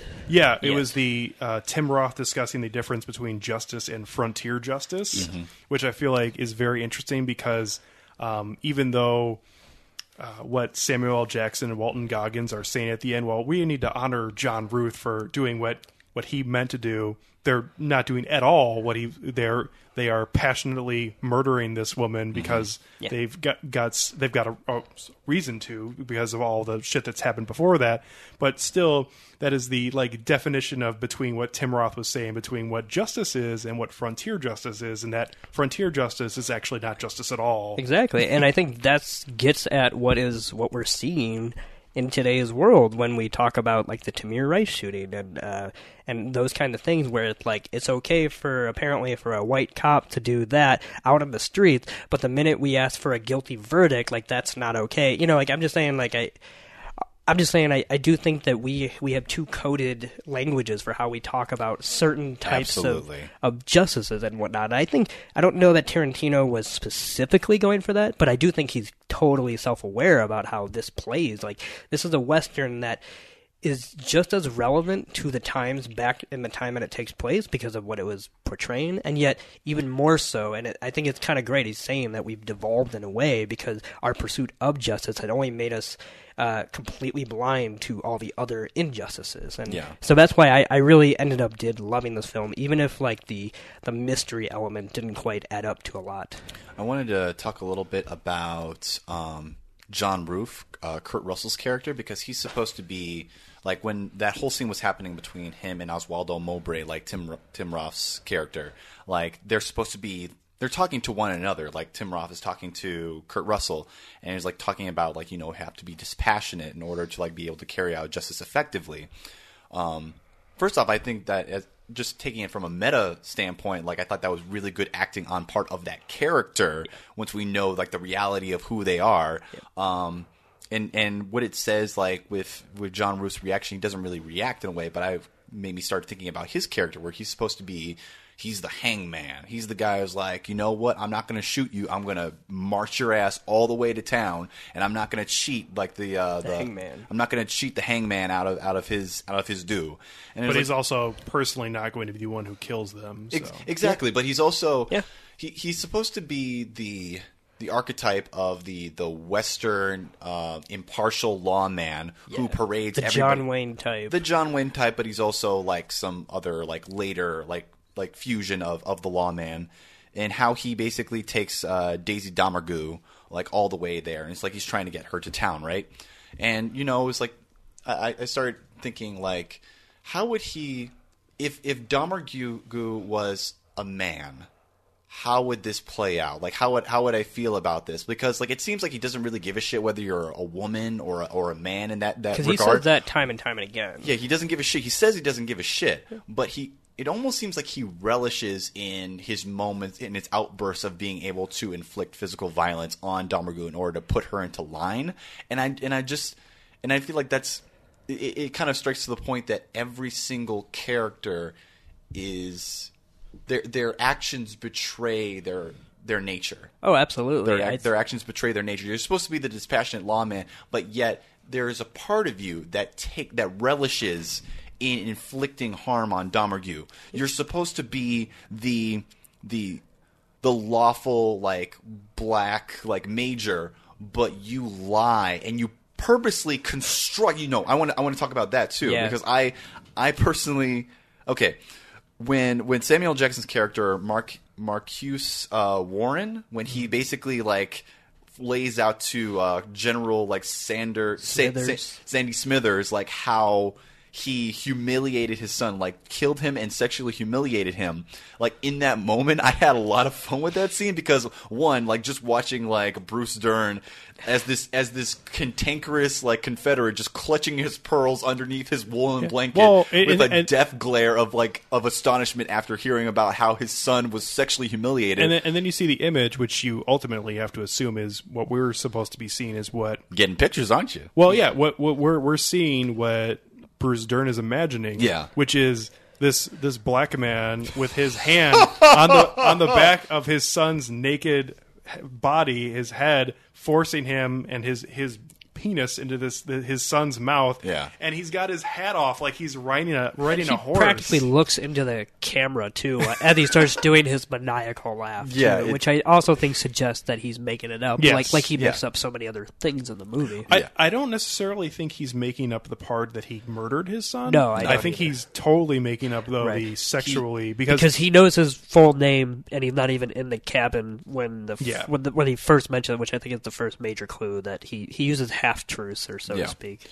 I thought it was. I just thought it was funny in the moment because, like, seeing, like, Bruce Dern's face was just perfect because it's like, oh, my Constitution, my delicate Southern Constitution. Well, that scene also plays differently, I think, once you've seen the second act, because for me, that was another, I would say, like a very thin layer, but another layer of complexity when we realize that that character is the only character that's been there the whole time, but is also not in on the crime, so to speak, of what's happening, the people masking their identities, and he's been told to basically shut up and sit there and not say anything. The part I love about that, especially seeing the second time and watching the entire film play out, is that he's specifically told by Jody to not say anything to Kurt Russell's character, and when Kurt Russell comes up to him and asks who he is, he's like, I have nothing to say to you.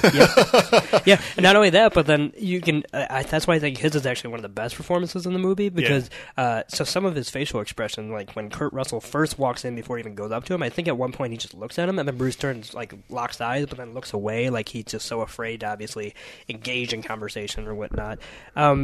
I also think, for me, I think we've all kind of mentioned it, or at least alluded to it, but Chris Mannix, as played by Walton Goggins, is definitely, for me, my favorite character in this movie. Not because I think he's giving the best performance, which I do, like I think it's pretty great, but also because I think his character is the most interesting character in the entire movie. And for me, it's because he's the only character that actually goes on some kind of a journey and evolves in some way, even though it's like doesn't even seem like he does. Because what I love is that, you know, he's introduced as this completely bumbling, incompetent, like, you know, nepotism-esque newly elected sheriff who's the son of a very famous rebel soldier. Can I really quickly, and I really just noticed this in the scene where they're having their discussion in the coach about him having knowledge of Marcus Warren's previous past. Did you get the feeling at any point when he's talking that he was talking like a Southerner trying to talk as what they think a black person would sound like? When he was, let's see, did I get the feeling that Walton Goggins, when he was talking about... No, just in that scene. Did you think that Chris Mannix, when he was talking to Marcuse... I think sometimes, when he talked to Warren in general, he slipped in and out of, like, mock racism by means of imitation of stereotypes. Mock intonation. Okay, because when I saw, and I hate going back to saying, well, when I saw it the second time, but when I went and saw the film the second time, in that scene, I'm like, is he, like, making fun of him for... Oh, yeah. And, like, but not, like, making fun of him. Like, is he, like, trying to do a black voice now? I think... No, I definitely think... Even the way he repeats, like, that N-word there, and he just says, like, that N-word there? And, like, just, like, I feel like he goes in and out of that, like, horrible racist character, but also he's maybe the most complex character in the entire movie. He's probably, like, going back to my statement about Mannix, is like, he's probably the only character that really keeps it 100 the entire film. Like, I'm just a racist Confederate old boy. Good old boy. But then even he, I would say, doesn't become not a racist or anything like that by the end, but even he is the only person who, like, sets aside his racism, so to speak, for his idea of justice, which could be just as misguided as his racism, as we see, because it's him hanging the woman. Which is another part of Samuel L. Jackson just setting up a lie for him pretty much to survive, even though he's in all likelihood going to be dying in this room and bleeding to death. His almost certain death is going to be at Chris Mannix's hand, and even though we do get the kind of impression that they're having some sort of camaraderie happening together, it really isn't totally 100% true, because you don't really know what to think about Samuel L. Jackson, because a lot of what he does in this film is him just doing things so he can get certain things out of it. And even, like, there's no way, for me at least, I can't think that it's even possible, because he does mention the thing about the Lincoln letter and then saying to John Ruth, well, it got me in the coach, didn't it? Like, right. And that moment is also great, because I love John Ruth's, I love the way Kurt Russell plays that, like, hurt. Mm-hmm. When he, he's like, wait, you made that up or whatever? How could you lie to me like that? Exactly. And then all of a sudden, he, and that's when his racism comes out, because here's a person who kept priding himself on, like, justice and not, and treating everybody quote-unquote equally, whatever. And then just the minute Samuel L. Jackson character says one lie to him, he says something like that. So it's true what they say about you people. And I also love Samuel L. Jackson's response to that. His character says something like, I'm going to let you off with a warning since I'm the only black person So I really love that completely awkward, almost cringe-inducing navigation of, like, different forms of racism, whether it was, like, the coded language or, like, the very overt racism and whatnot. And I also, I gotta say that I love that final scene with between Samuel L. Jackson and Walton Goggins' character, and I love it because after, I'd already mentioned how, like, it's like the hanging of a woman is seen as progress in this world, because the black guy and the white guy put aside their differences. But the other thing is that there's nothing even more, I would say, potent than the image of, after them doing that, is this incredibly racist white guy, and I would say a pretty conniving and manipulative black major in ways where he even uses racism to his advantage, which is also kind of like you have to be against it or you have to be, whatever. You have to work it. Exactly. So I thought that was interesting.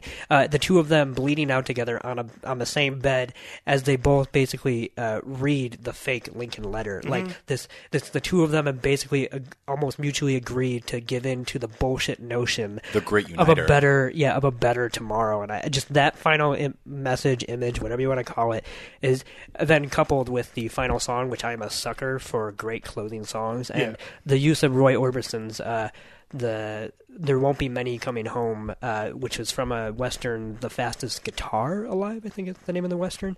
But just the use of that song, which even starts with the opening lines, listen people, women, child, and man. Like, it's almost like it's saying, like, there's something here to actually learn from it. So I do not know. I really should have looked this up, but I didn't even necessarily know that I really wanted to talk about this right until now. But one of my favorite parts of the first viewing, and definitely the second viewing, and it's such a simple part of the film, but I loved it, and it was the piece of music behind it that made it so much better. And it was the only, for me, standout part that involved Michael Madsen. as of when he is walking out to go out and kill the last remaining person from and the music that's playing behind that, and the slow walk of him and like smirking as he's walking and following the blood trail. Oh man, that was excellent. I don't know what's up, but I know what you're talking about. Where where he's opening the door. Yeah. And yes. Although that was a weird, I love that scene. Although I really thought there was going to be some kind of payoff to the idea that there was a behind the, not because I thought that guy was going to like come back or something like that, but I kept waiting for someone to go behind there and maybe accidentally find that body, even though I know that they hit him.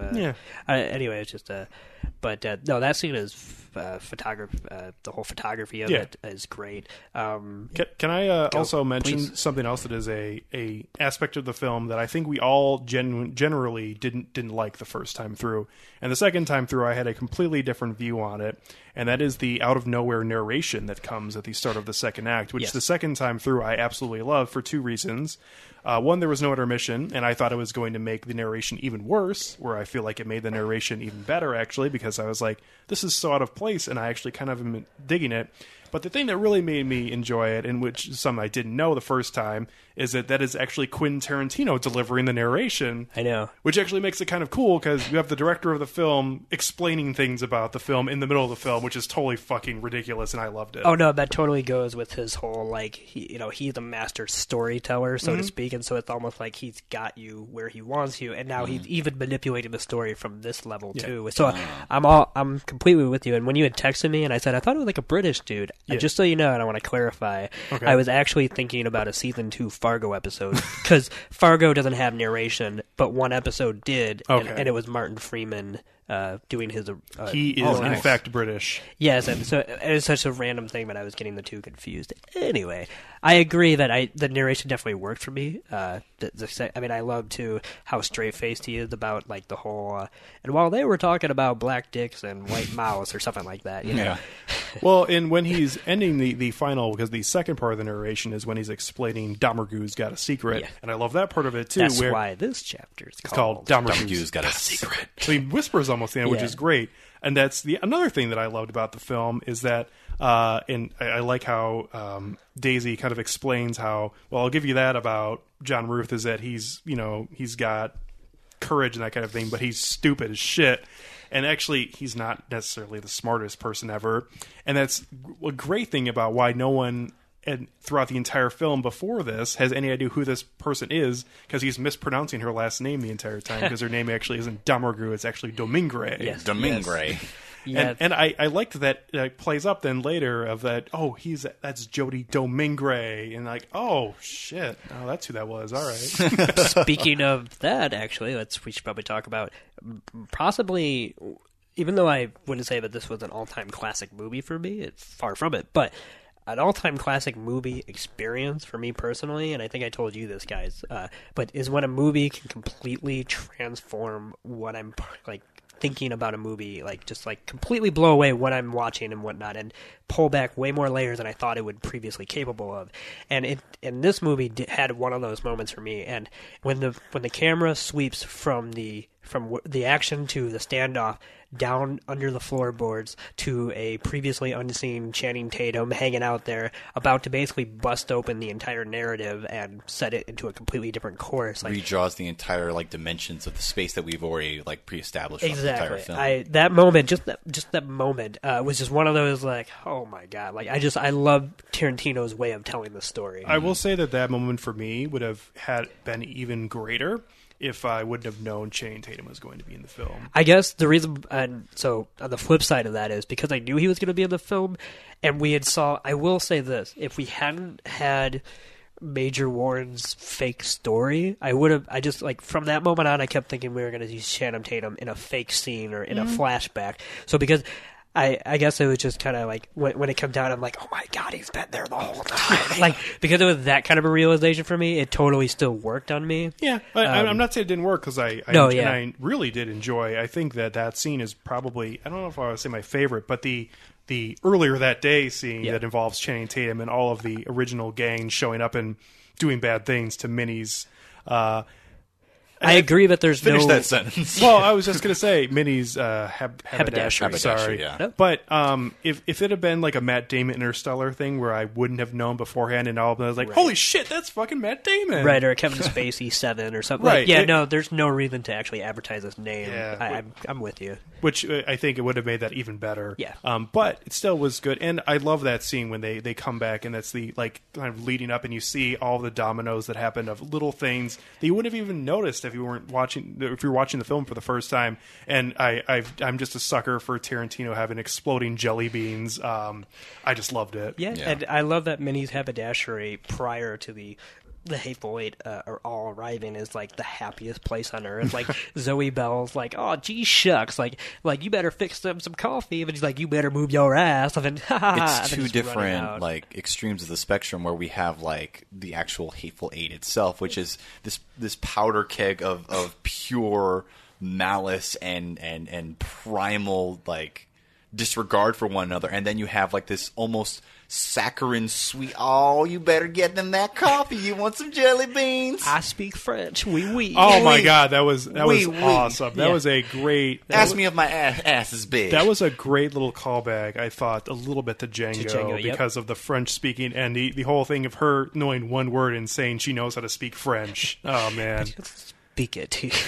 Yeah, and I agree. And also the idea, and I think that's also what makes the whole movie even more potent, to reuse a word, but is that the idea that this place does completely function and exist without the Hateful Eight, and it's not until violence stains this land, so to speak, that this becomes a territory of people who don't trust each other, who don't, whatever. Like the contrast between those two isn't just a one-note joke, but also something that I think says a lot.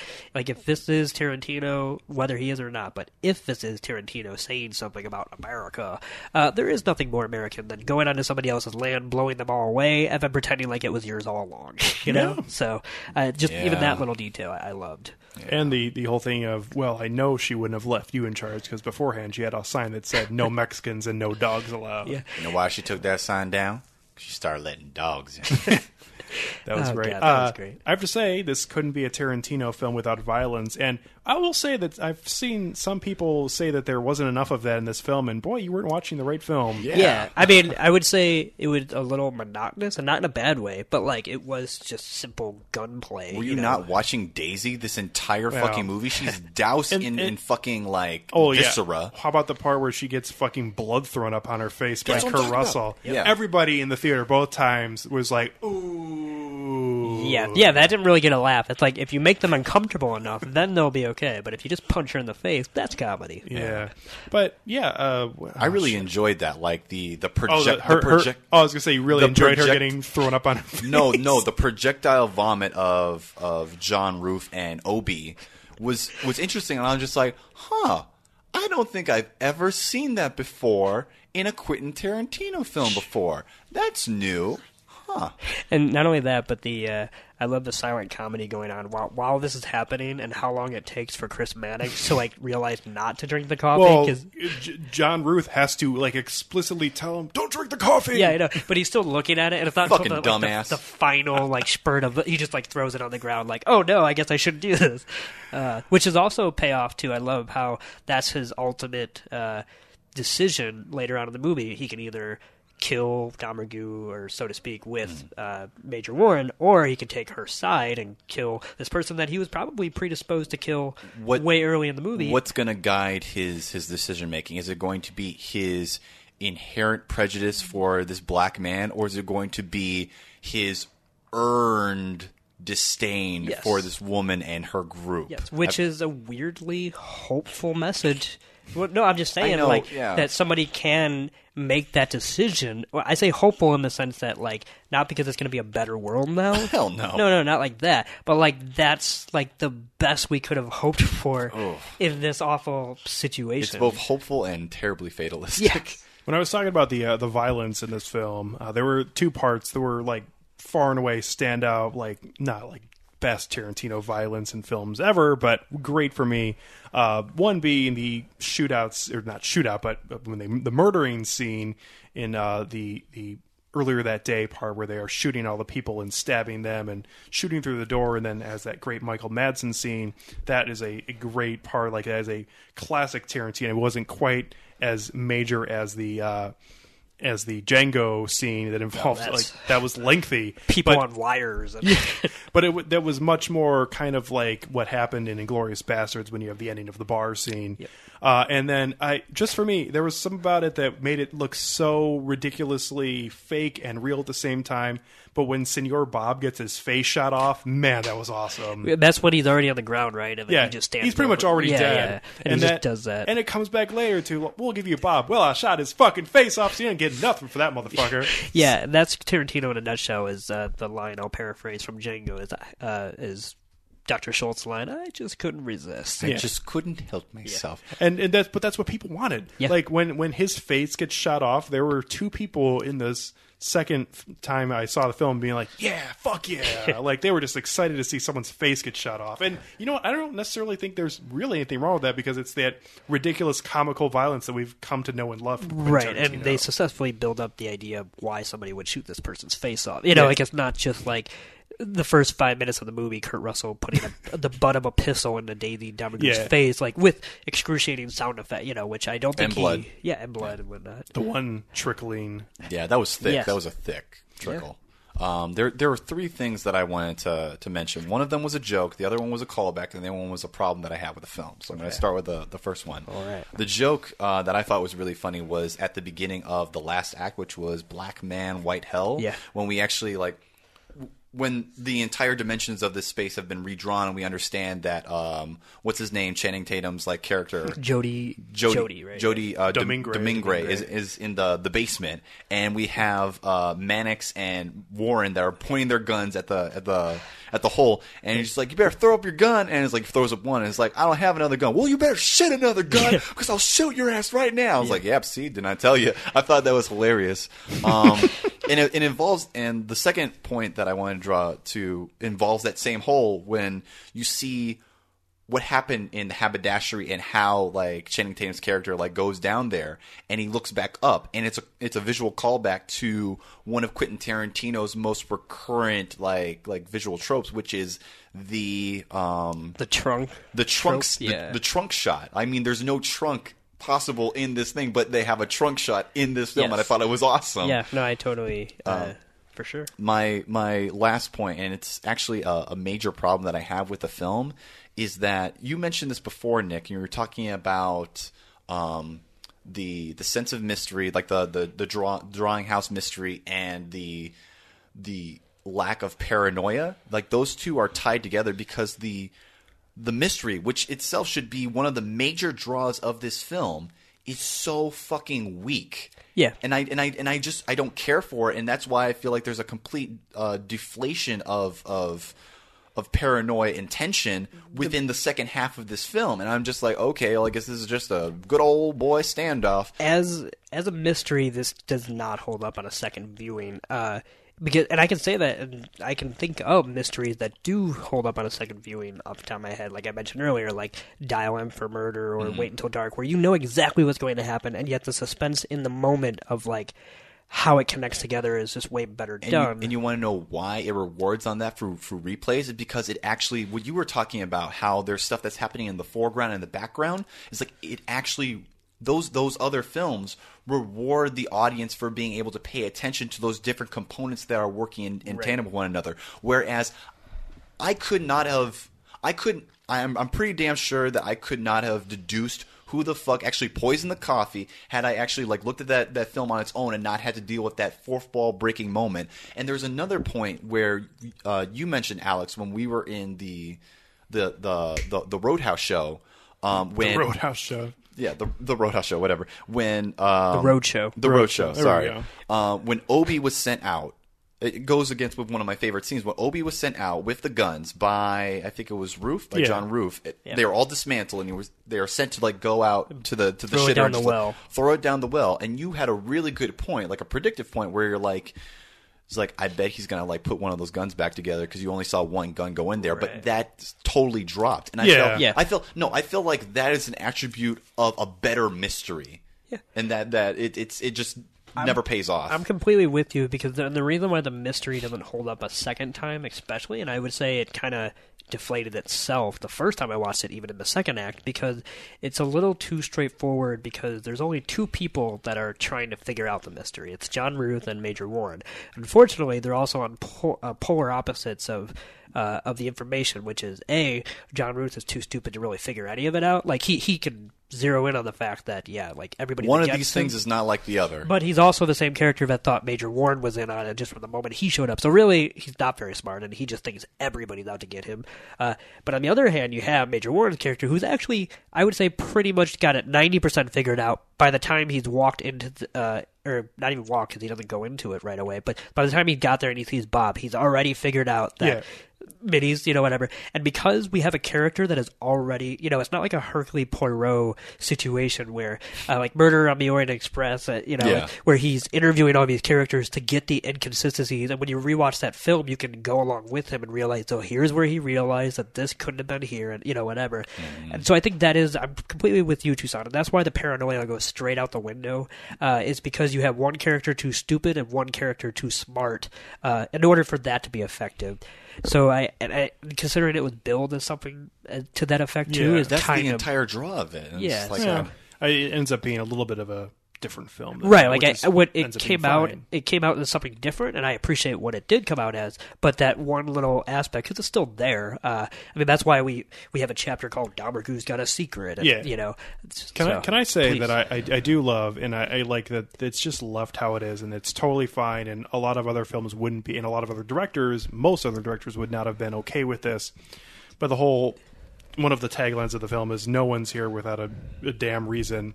But there is, in fact, the two characters who are there who have no reason, who just happen to show up and be there, who they were out in the middle of the snow and their horses died or whatever, which actually ends up being exactly what happened. And there's never any, like, an aha moment of, oh, actually, they were planning this the whole time. Like, they just happened to be there, and they end up being the two who end up living at the end.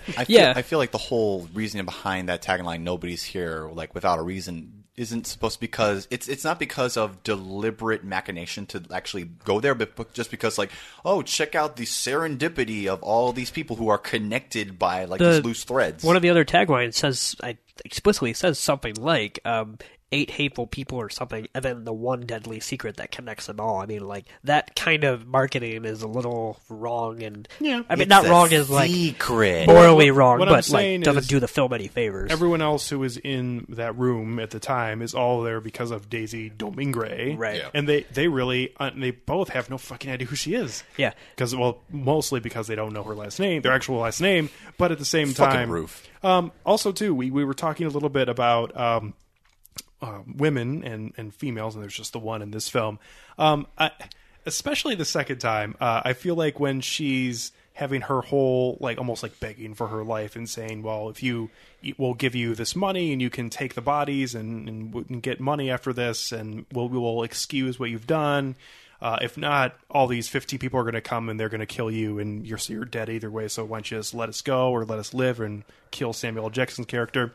It's like a really, like, hidden line when she says, well, I'm the leader of this gang now. Don't you agree? And both Michael Madsen and Tim Roth kind of, like, slightly say, oh, well, absolutely. Yeah. And like, they are just lying through their teeth, like, fuck, you ain't a leader of shit. Yeah, but they're not going to, like, there's no other plan or so. But I feel like that's, like, very important.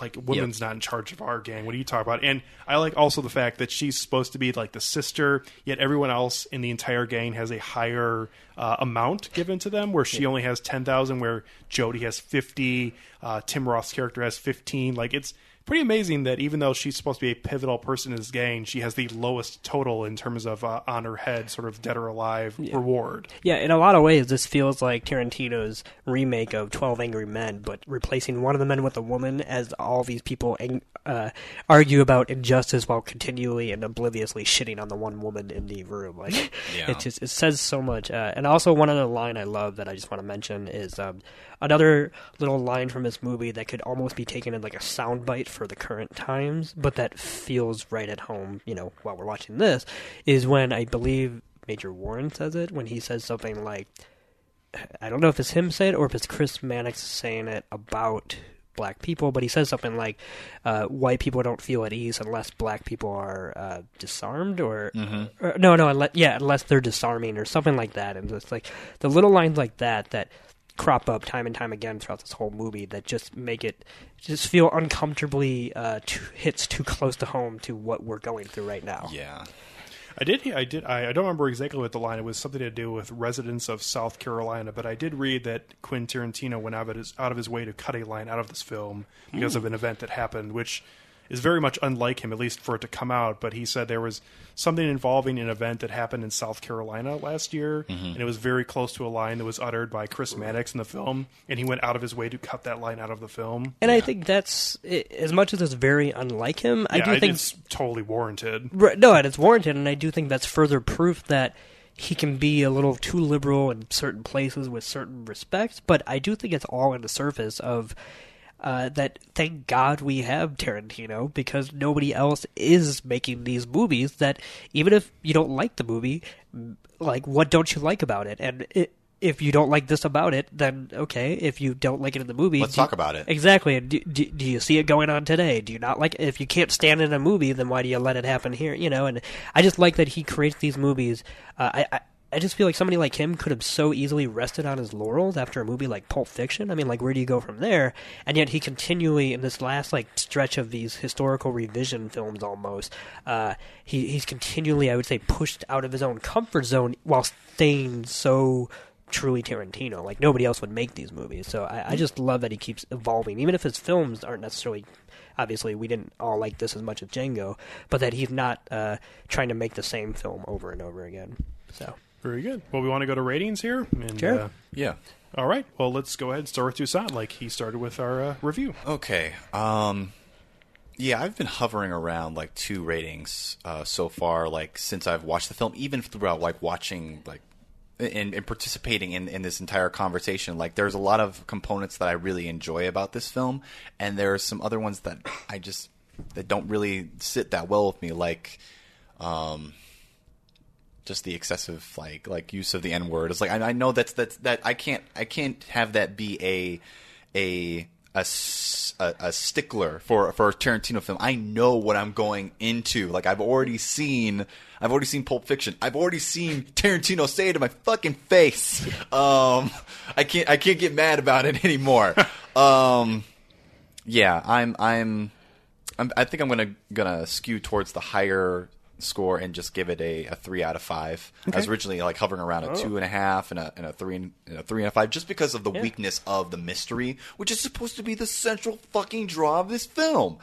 But obviously the diminishment of Michael Madsen's character, because like I like him a lot. I know that he can't be Vic Vega anymore, but I don't think he can really be a main character anymore, man. Yeah. I hate to disappoint you, but Michael Madsen in this film's looking old. He's given like some like going in part like with how he looks and how old he is. Like, he's actually delivered like some really good like voiceover roles before. As of recently, like he starred as like an anti-hero on like one of my favorite video games, like one of my favorite video game characters now. But yeah, I was a little disappointed with that going in. Walton Goggins and Tim Roth were like my breakouts for this film. So yeah. Tim Roth is just, he's playing that character. And it's funny because he really has not been in that many major films. I know he played Sepp Blatter in the like very much thought of as one of the worst films ever about FIFA that came out last year. Oh my god, is that the one that FIFA made for themselves? Yes, it is. Oh my god. And Tim Roth came out immediately after the film got released, because the first time that someone asked him, Tim, this film's gotten kind of crapped on. Why? He's like, I did it for the money. I can't even remember doing it. I was so drunk. But nobody else is offering him roles. Someone offered me $1 million, and I said, you know what? I don't have anything else going on. Yeah, whatever. You got to do what you got to do, man. Yeah. But he's not been in a lot of high profile. I mean, the last time I remember him majorly being is something when he was the villain in The Incredible Hulk, the Edward Norton film. I think the last thing that I really knew him as was he had a show where he was the main character called Lie to Me, which lasted for 2 or 3 seasons. I think 2, but he was like a House-esque investigator, not medical, but he was an asshole who read people. I could see that. and he was very good at it. But it seemed like he was taking that because nobody else was offering him. I feel like he's great. I mean, and you mentioned it when we saw it the first time, Nick, that this was the Christoph Waltz like role, that this was probably made for him, and he was like, you know what, I'm pretty much already been typecast into that for my rest of my career, so I'm going to take a pass. And I'm so glad that Tim Roth did it and not Christoph Waltz, but just in general that Christoph Waltz didn't do it, because I felt that, like, especially when you have, I would say, Samuel L. Jackson in a character that already is similar to Django, because it was originally, the idea was incepted as a Django side story, whether it was going to be a sequel or a comic book, I don't know, because he said he had so many ideas, but then he rewrote it as its own separate, that having, like, Samuel L. Jackson say, I'm sure, I don't know, alongside, as a Django type archetype, alongside Christoph Waltz doing his Christoph Waltz thing would have been just too much of the same thing. Yeah, and Tim Roth is great here. He is. I think they're about to get cozy in Minnie's haberdashery tonight. Yeah, when he does his little like hand thing where he's like twinkling his fingers, like that is so Christoph Waltz right there. Also, he takes off his gloves and puts them on like periodically, which I thought was kind of interesting, because one of the things about the Damagoo's Got a Secret is that the person who's poisoning has a glove, so it's kind of like he always does put his glove back on, which the red hair puts him back on the table. Yeah, it was either him or Joe Gage, but Anyway. And I just want to think that it was Joe Gage, because Walton Goggins thinks it's fucking knew it. And he ends up being the one who shoots him, which had to be what happened. Not to mention, I want to think it was him too, but whether it was or it wasn't, I do love the way that Michael Madsen, even if he didn't get much to do, but the delivery of that, okay, fine, it was me, like, is so half-assed that you can't tell if he's just lying because he's so sick of it, or if he's just so fucking fed up with all this shit that he just decided to just go with it. Speaking of the rare Michael Madsen moments, the other small line delivery that I liked, other than his great scene out walking through the snow looking for the last remaining survivor, involves after they disarm him and take his weapon, and he just like kind of creepily turns around and goes, pretty sneaky. I don't know why. I just thought it was great. Yeah. So my feelings on this film, I feel like I really did genuinely enjoy it. Like I think this is a really good film. This is not as good as Tarantino's great films for me. He's got an upper echelon of films which involve my four favorites, which are Pulp Fiction, Django, Inglourious Basterds, and Reservoir Dogs. And this is just below where that is. I feel like the narrative here is not quite as strong as some of his other better films that I like more. And there are times when I feel like some of the language is a little bit more out of place because of that. It isn't delivered in the context as well as in some of his other films, where I noticed the language, obviously, but it didn't seem as out of place to me. That being said, a lot of the characters in this film, as in almost every other Tarantino films, are written so well, and they deliver so many great lines and have so many like terrific, memorable moments. And even here, and I don't necessarily think this has been like our Big Lebowski episode where we just pretty much went through and talked about every moment that we liked. But if you really think about where we start with this review, where we're giving our general thoughts, and for where we are now, we've mentioned so many different parts of this film that we liked. And even Toussaint, having just one viewing, mentioned a lot of lines, specific lines that he remembered from the first viewing of the film. And I think that goes to how it speaks to the strength of the writing. Yeah, and how really well done this film was, both on a acting level and on a writing level. And this film is just absolutely gorgeous, as almost every Tarantino film is. Robert Richardson is doing a great job, as per usual, delivering lovely cinematography and a great score and great musical choices behind it. Just an overall really good film, and I'll be buying it when it comes out on Blu-ray, and I'll be watching it again. And when I first saw it, I wasn't sure if I was going to definitely do that, but now I can say that I am a fan of The Hateful Eight, and I would recommend people go see it, because it is a really good film that I think you need multiple viewings to genuinely appreciate. So The Hateful Eight, I really liked it, and I will give it a 3.5 out of 5. Moving on to Nick. Oh yeah. Well, if you couldn't tell, I definitely loved it. I would say for me, it's just on the cusp of being one of my all-time favorite Tarantino films. Like, it doesn't quite make that leap, but it is so close to it that I just genuinely, even warts and all, love it for what it is. I think to summarize kind of how I feel about this movie in general, I'll go back to one little detail, which was my favorite shot in the movie comes when Bob and Major Warren are in the barn, and that's one of the striking use of the 70mm format, where when they're in the barn, we see the snow kind of trickle in through the barn into this enclosed space that we don't really get to see when they're in the actual whatever, because I'm sure there are, missing boards and whatnot up there. So the snow is coming through, and as these two outsiders, both literally and denominationally, or whatever you want to call it, 'cause it's a Mexican and a black person talking, like as the two of them are talking as the snow comes down and they're surrounded by white, these are the two minorities, so to speak, and I just love how for this one conversation they're both like these kind of, I wouldn't say fully realized human beings, but they're more than just who they are, and they're also connected by their differences, and if you want to call it hatred, you can call it that as well.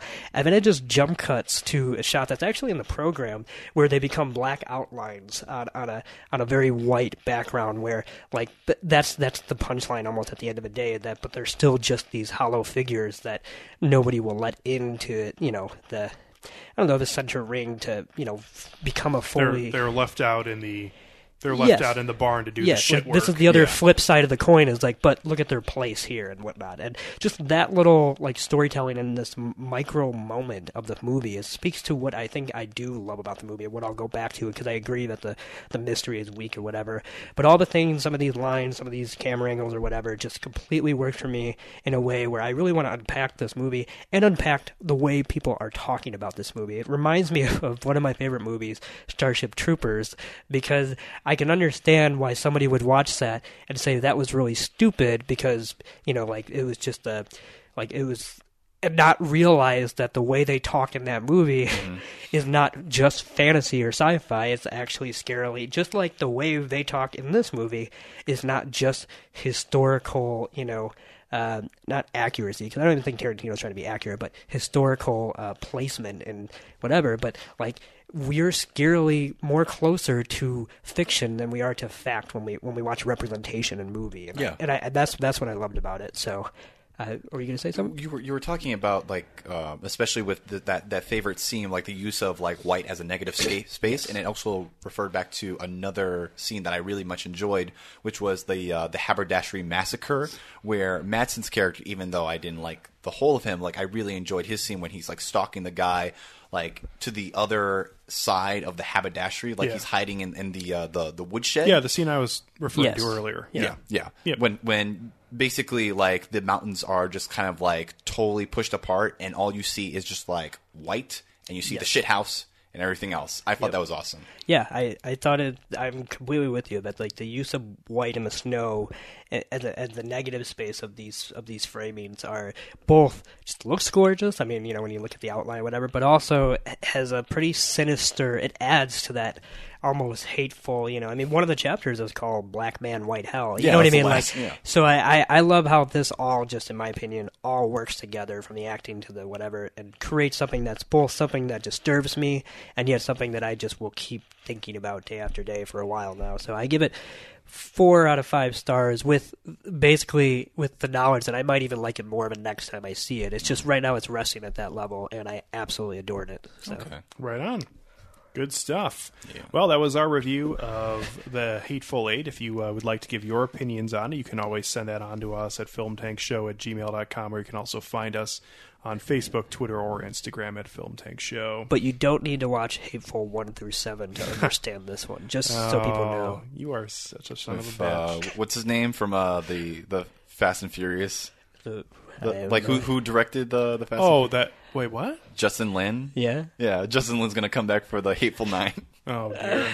Okay. I was going to say about this film, and something that it shares a little bit of with our next film that we're going to do on our next episode, is that these both had some sort of difficult shoots because they were trying to find the exact weather that they were looking for, and they also too used a lot of not using made up effects. When you're seeing the mountains in Hateful Eight, you're seeing the mountains, that's real, and natural lighting and all right. that. And our next film also used a lot of that as well, and had in addition to having a very difficult shoot, had from what I've gathered, one of the most unreal shoots ever in terms of people saying if they had to do it again, they would have not signed up for this film. Yeah. And that is the last 2015 film we'll be reviewing on this podcast, which is Alejandro Gonzalez. I never pronounce his last name right. Inarritu? Yeah. What was that again? Inarritu? Yeah, there you go. I think. I'll just let you say Inarritu? it. I'll just let you say it from now on. Inarritu? Inarritu? You got it. Where you go, man.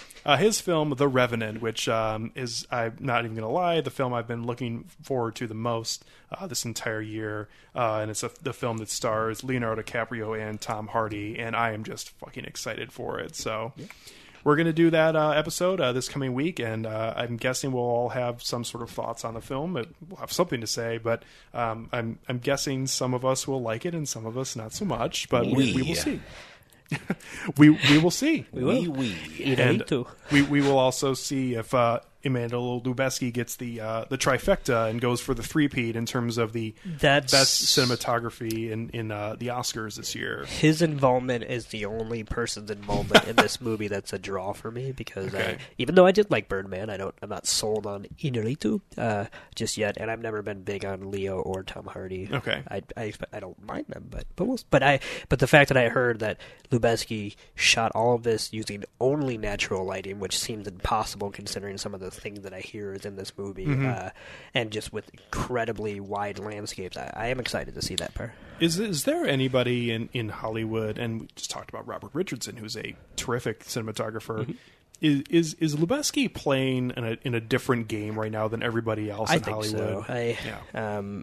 There are so many people that certainly are great and completely, I would say, like consistently great, but I don't think there's any cinematographer that I would say is essentially pushing themselves every time they make a new movie to like continue to up the ante, so to speak. Like Roger Deakins and Hoyt van Hoytema do great work and consistently great work, but they also all seem to be cut from the same great cloth, so to speak. Whereas, like, the man that made shot The Birdcage is now, which had a long take opening shot where the camera is going over and it's not computerized, which is kind of rare back then, but for a comedy where the camera is going over the beach into the actual club all the way through, is also the same man that made that sequence in Children of Men with the cars and and now using the Birdman all in one take or whatever. Like, the fact that he continues to draw from what he does best but keeps up in the ante, I don't think there's anybody better than him right now. I would agree with that, and I honestly think it's going to be an upset if he ends up losing this year, because even though I think his best work is the film that he didn't win for, which was Terrence Malick's The Tree of Life. That was fantastic. Which was beautiful, even Every if you don't like the shot was a picture to put on your wall. Like, it's Right. insane. And his work in this film, at least what I've seen from the trailer, what I've heard from people too, is certainly going to be, he will be the front runner this year for best cinematography, because it just looks gorgeous, and I don't really think there's an argument against that. But if you want to hear about that, you can listen to our next episode here on Film Tank, as it'll be the last 2015 film we review, and we move in then into the new year, coming up later in January and into the February and the rest of the year. February, wow. February. Into the February. Wow, what a hot mess. All right, so from Nick Cheney to Toussaint Egan, myself, Alex Diekman, thank you very much for listening to this episode of Film Tank, and we will catch up with you next time. Au revoir.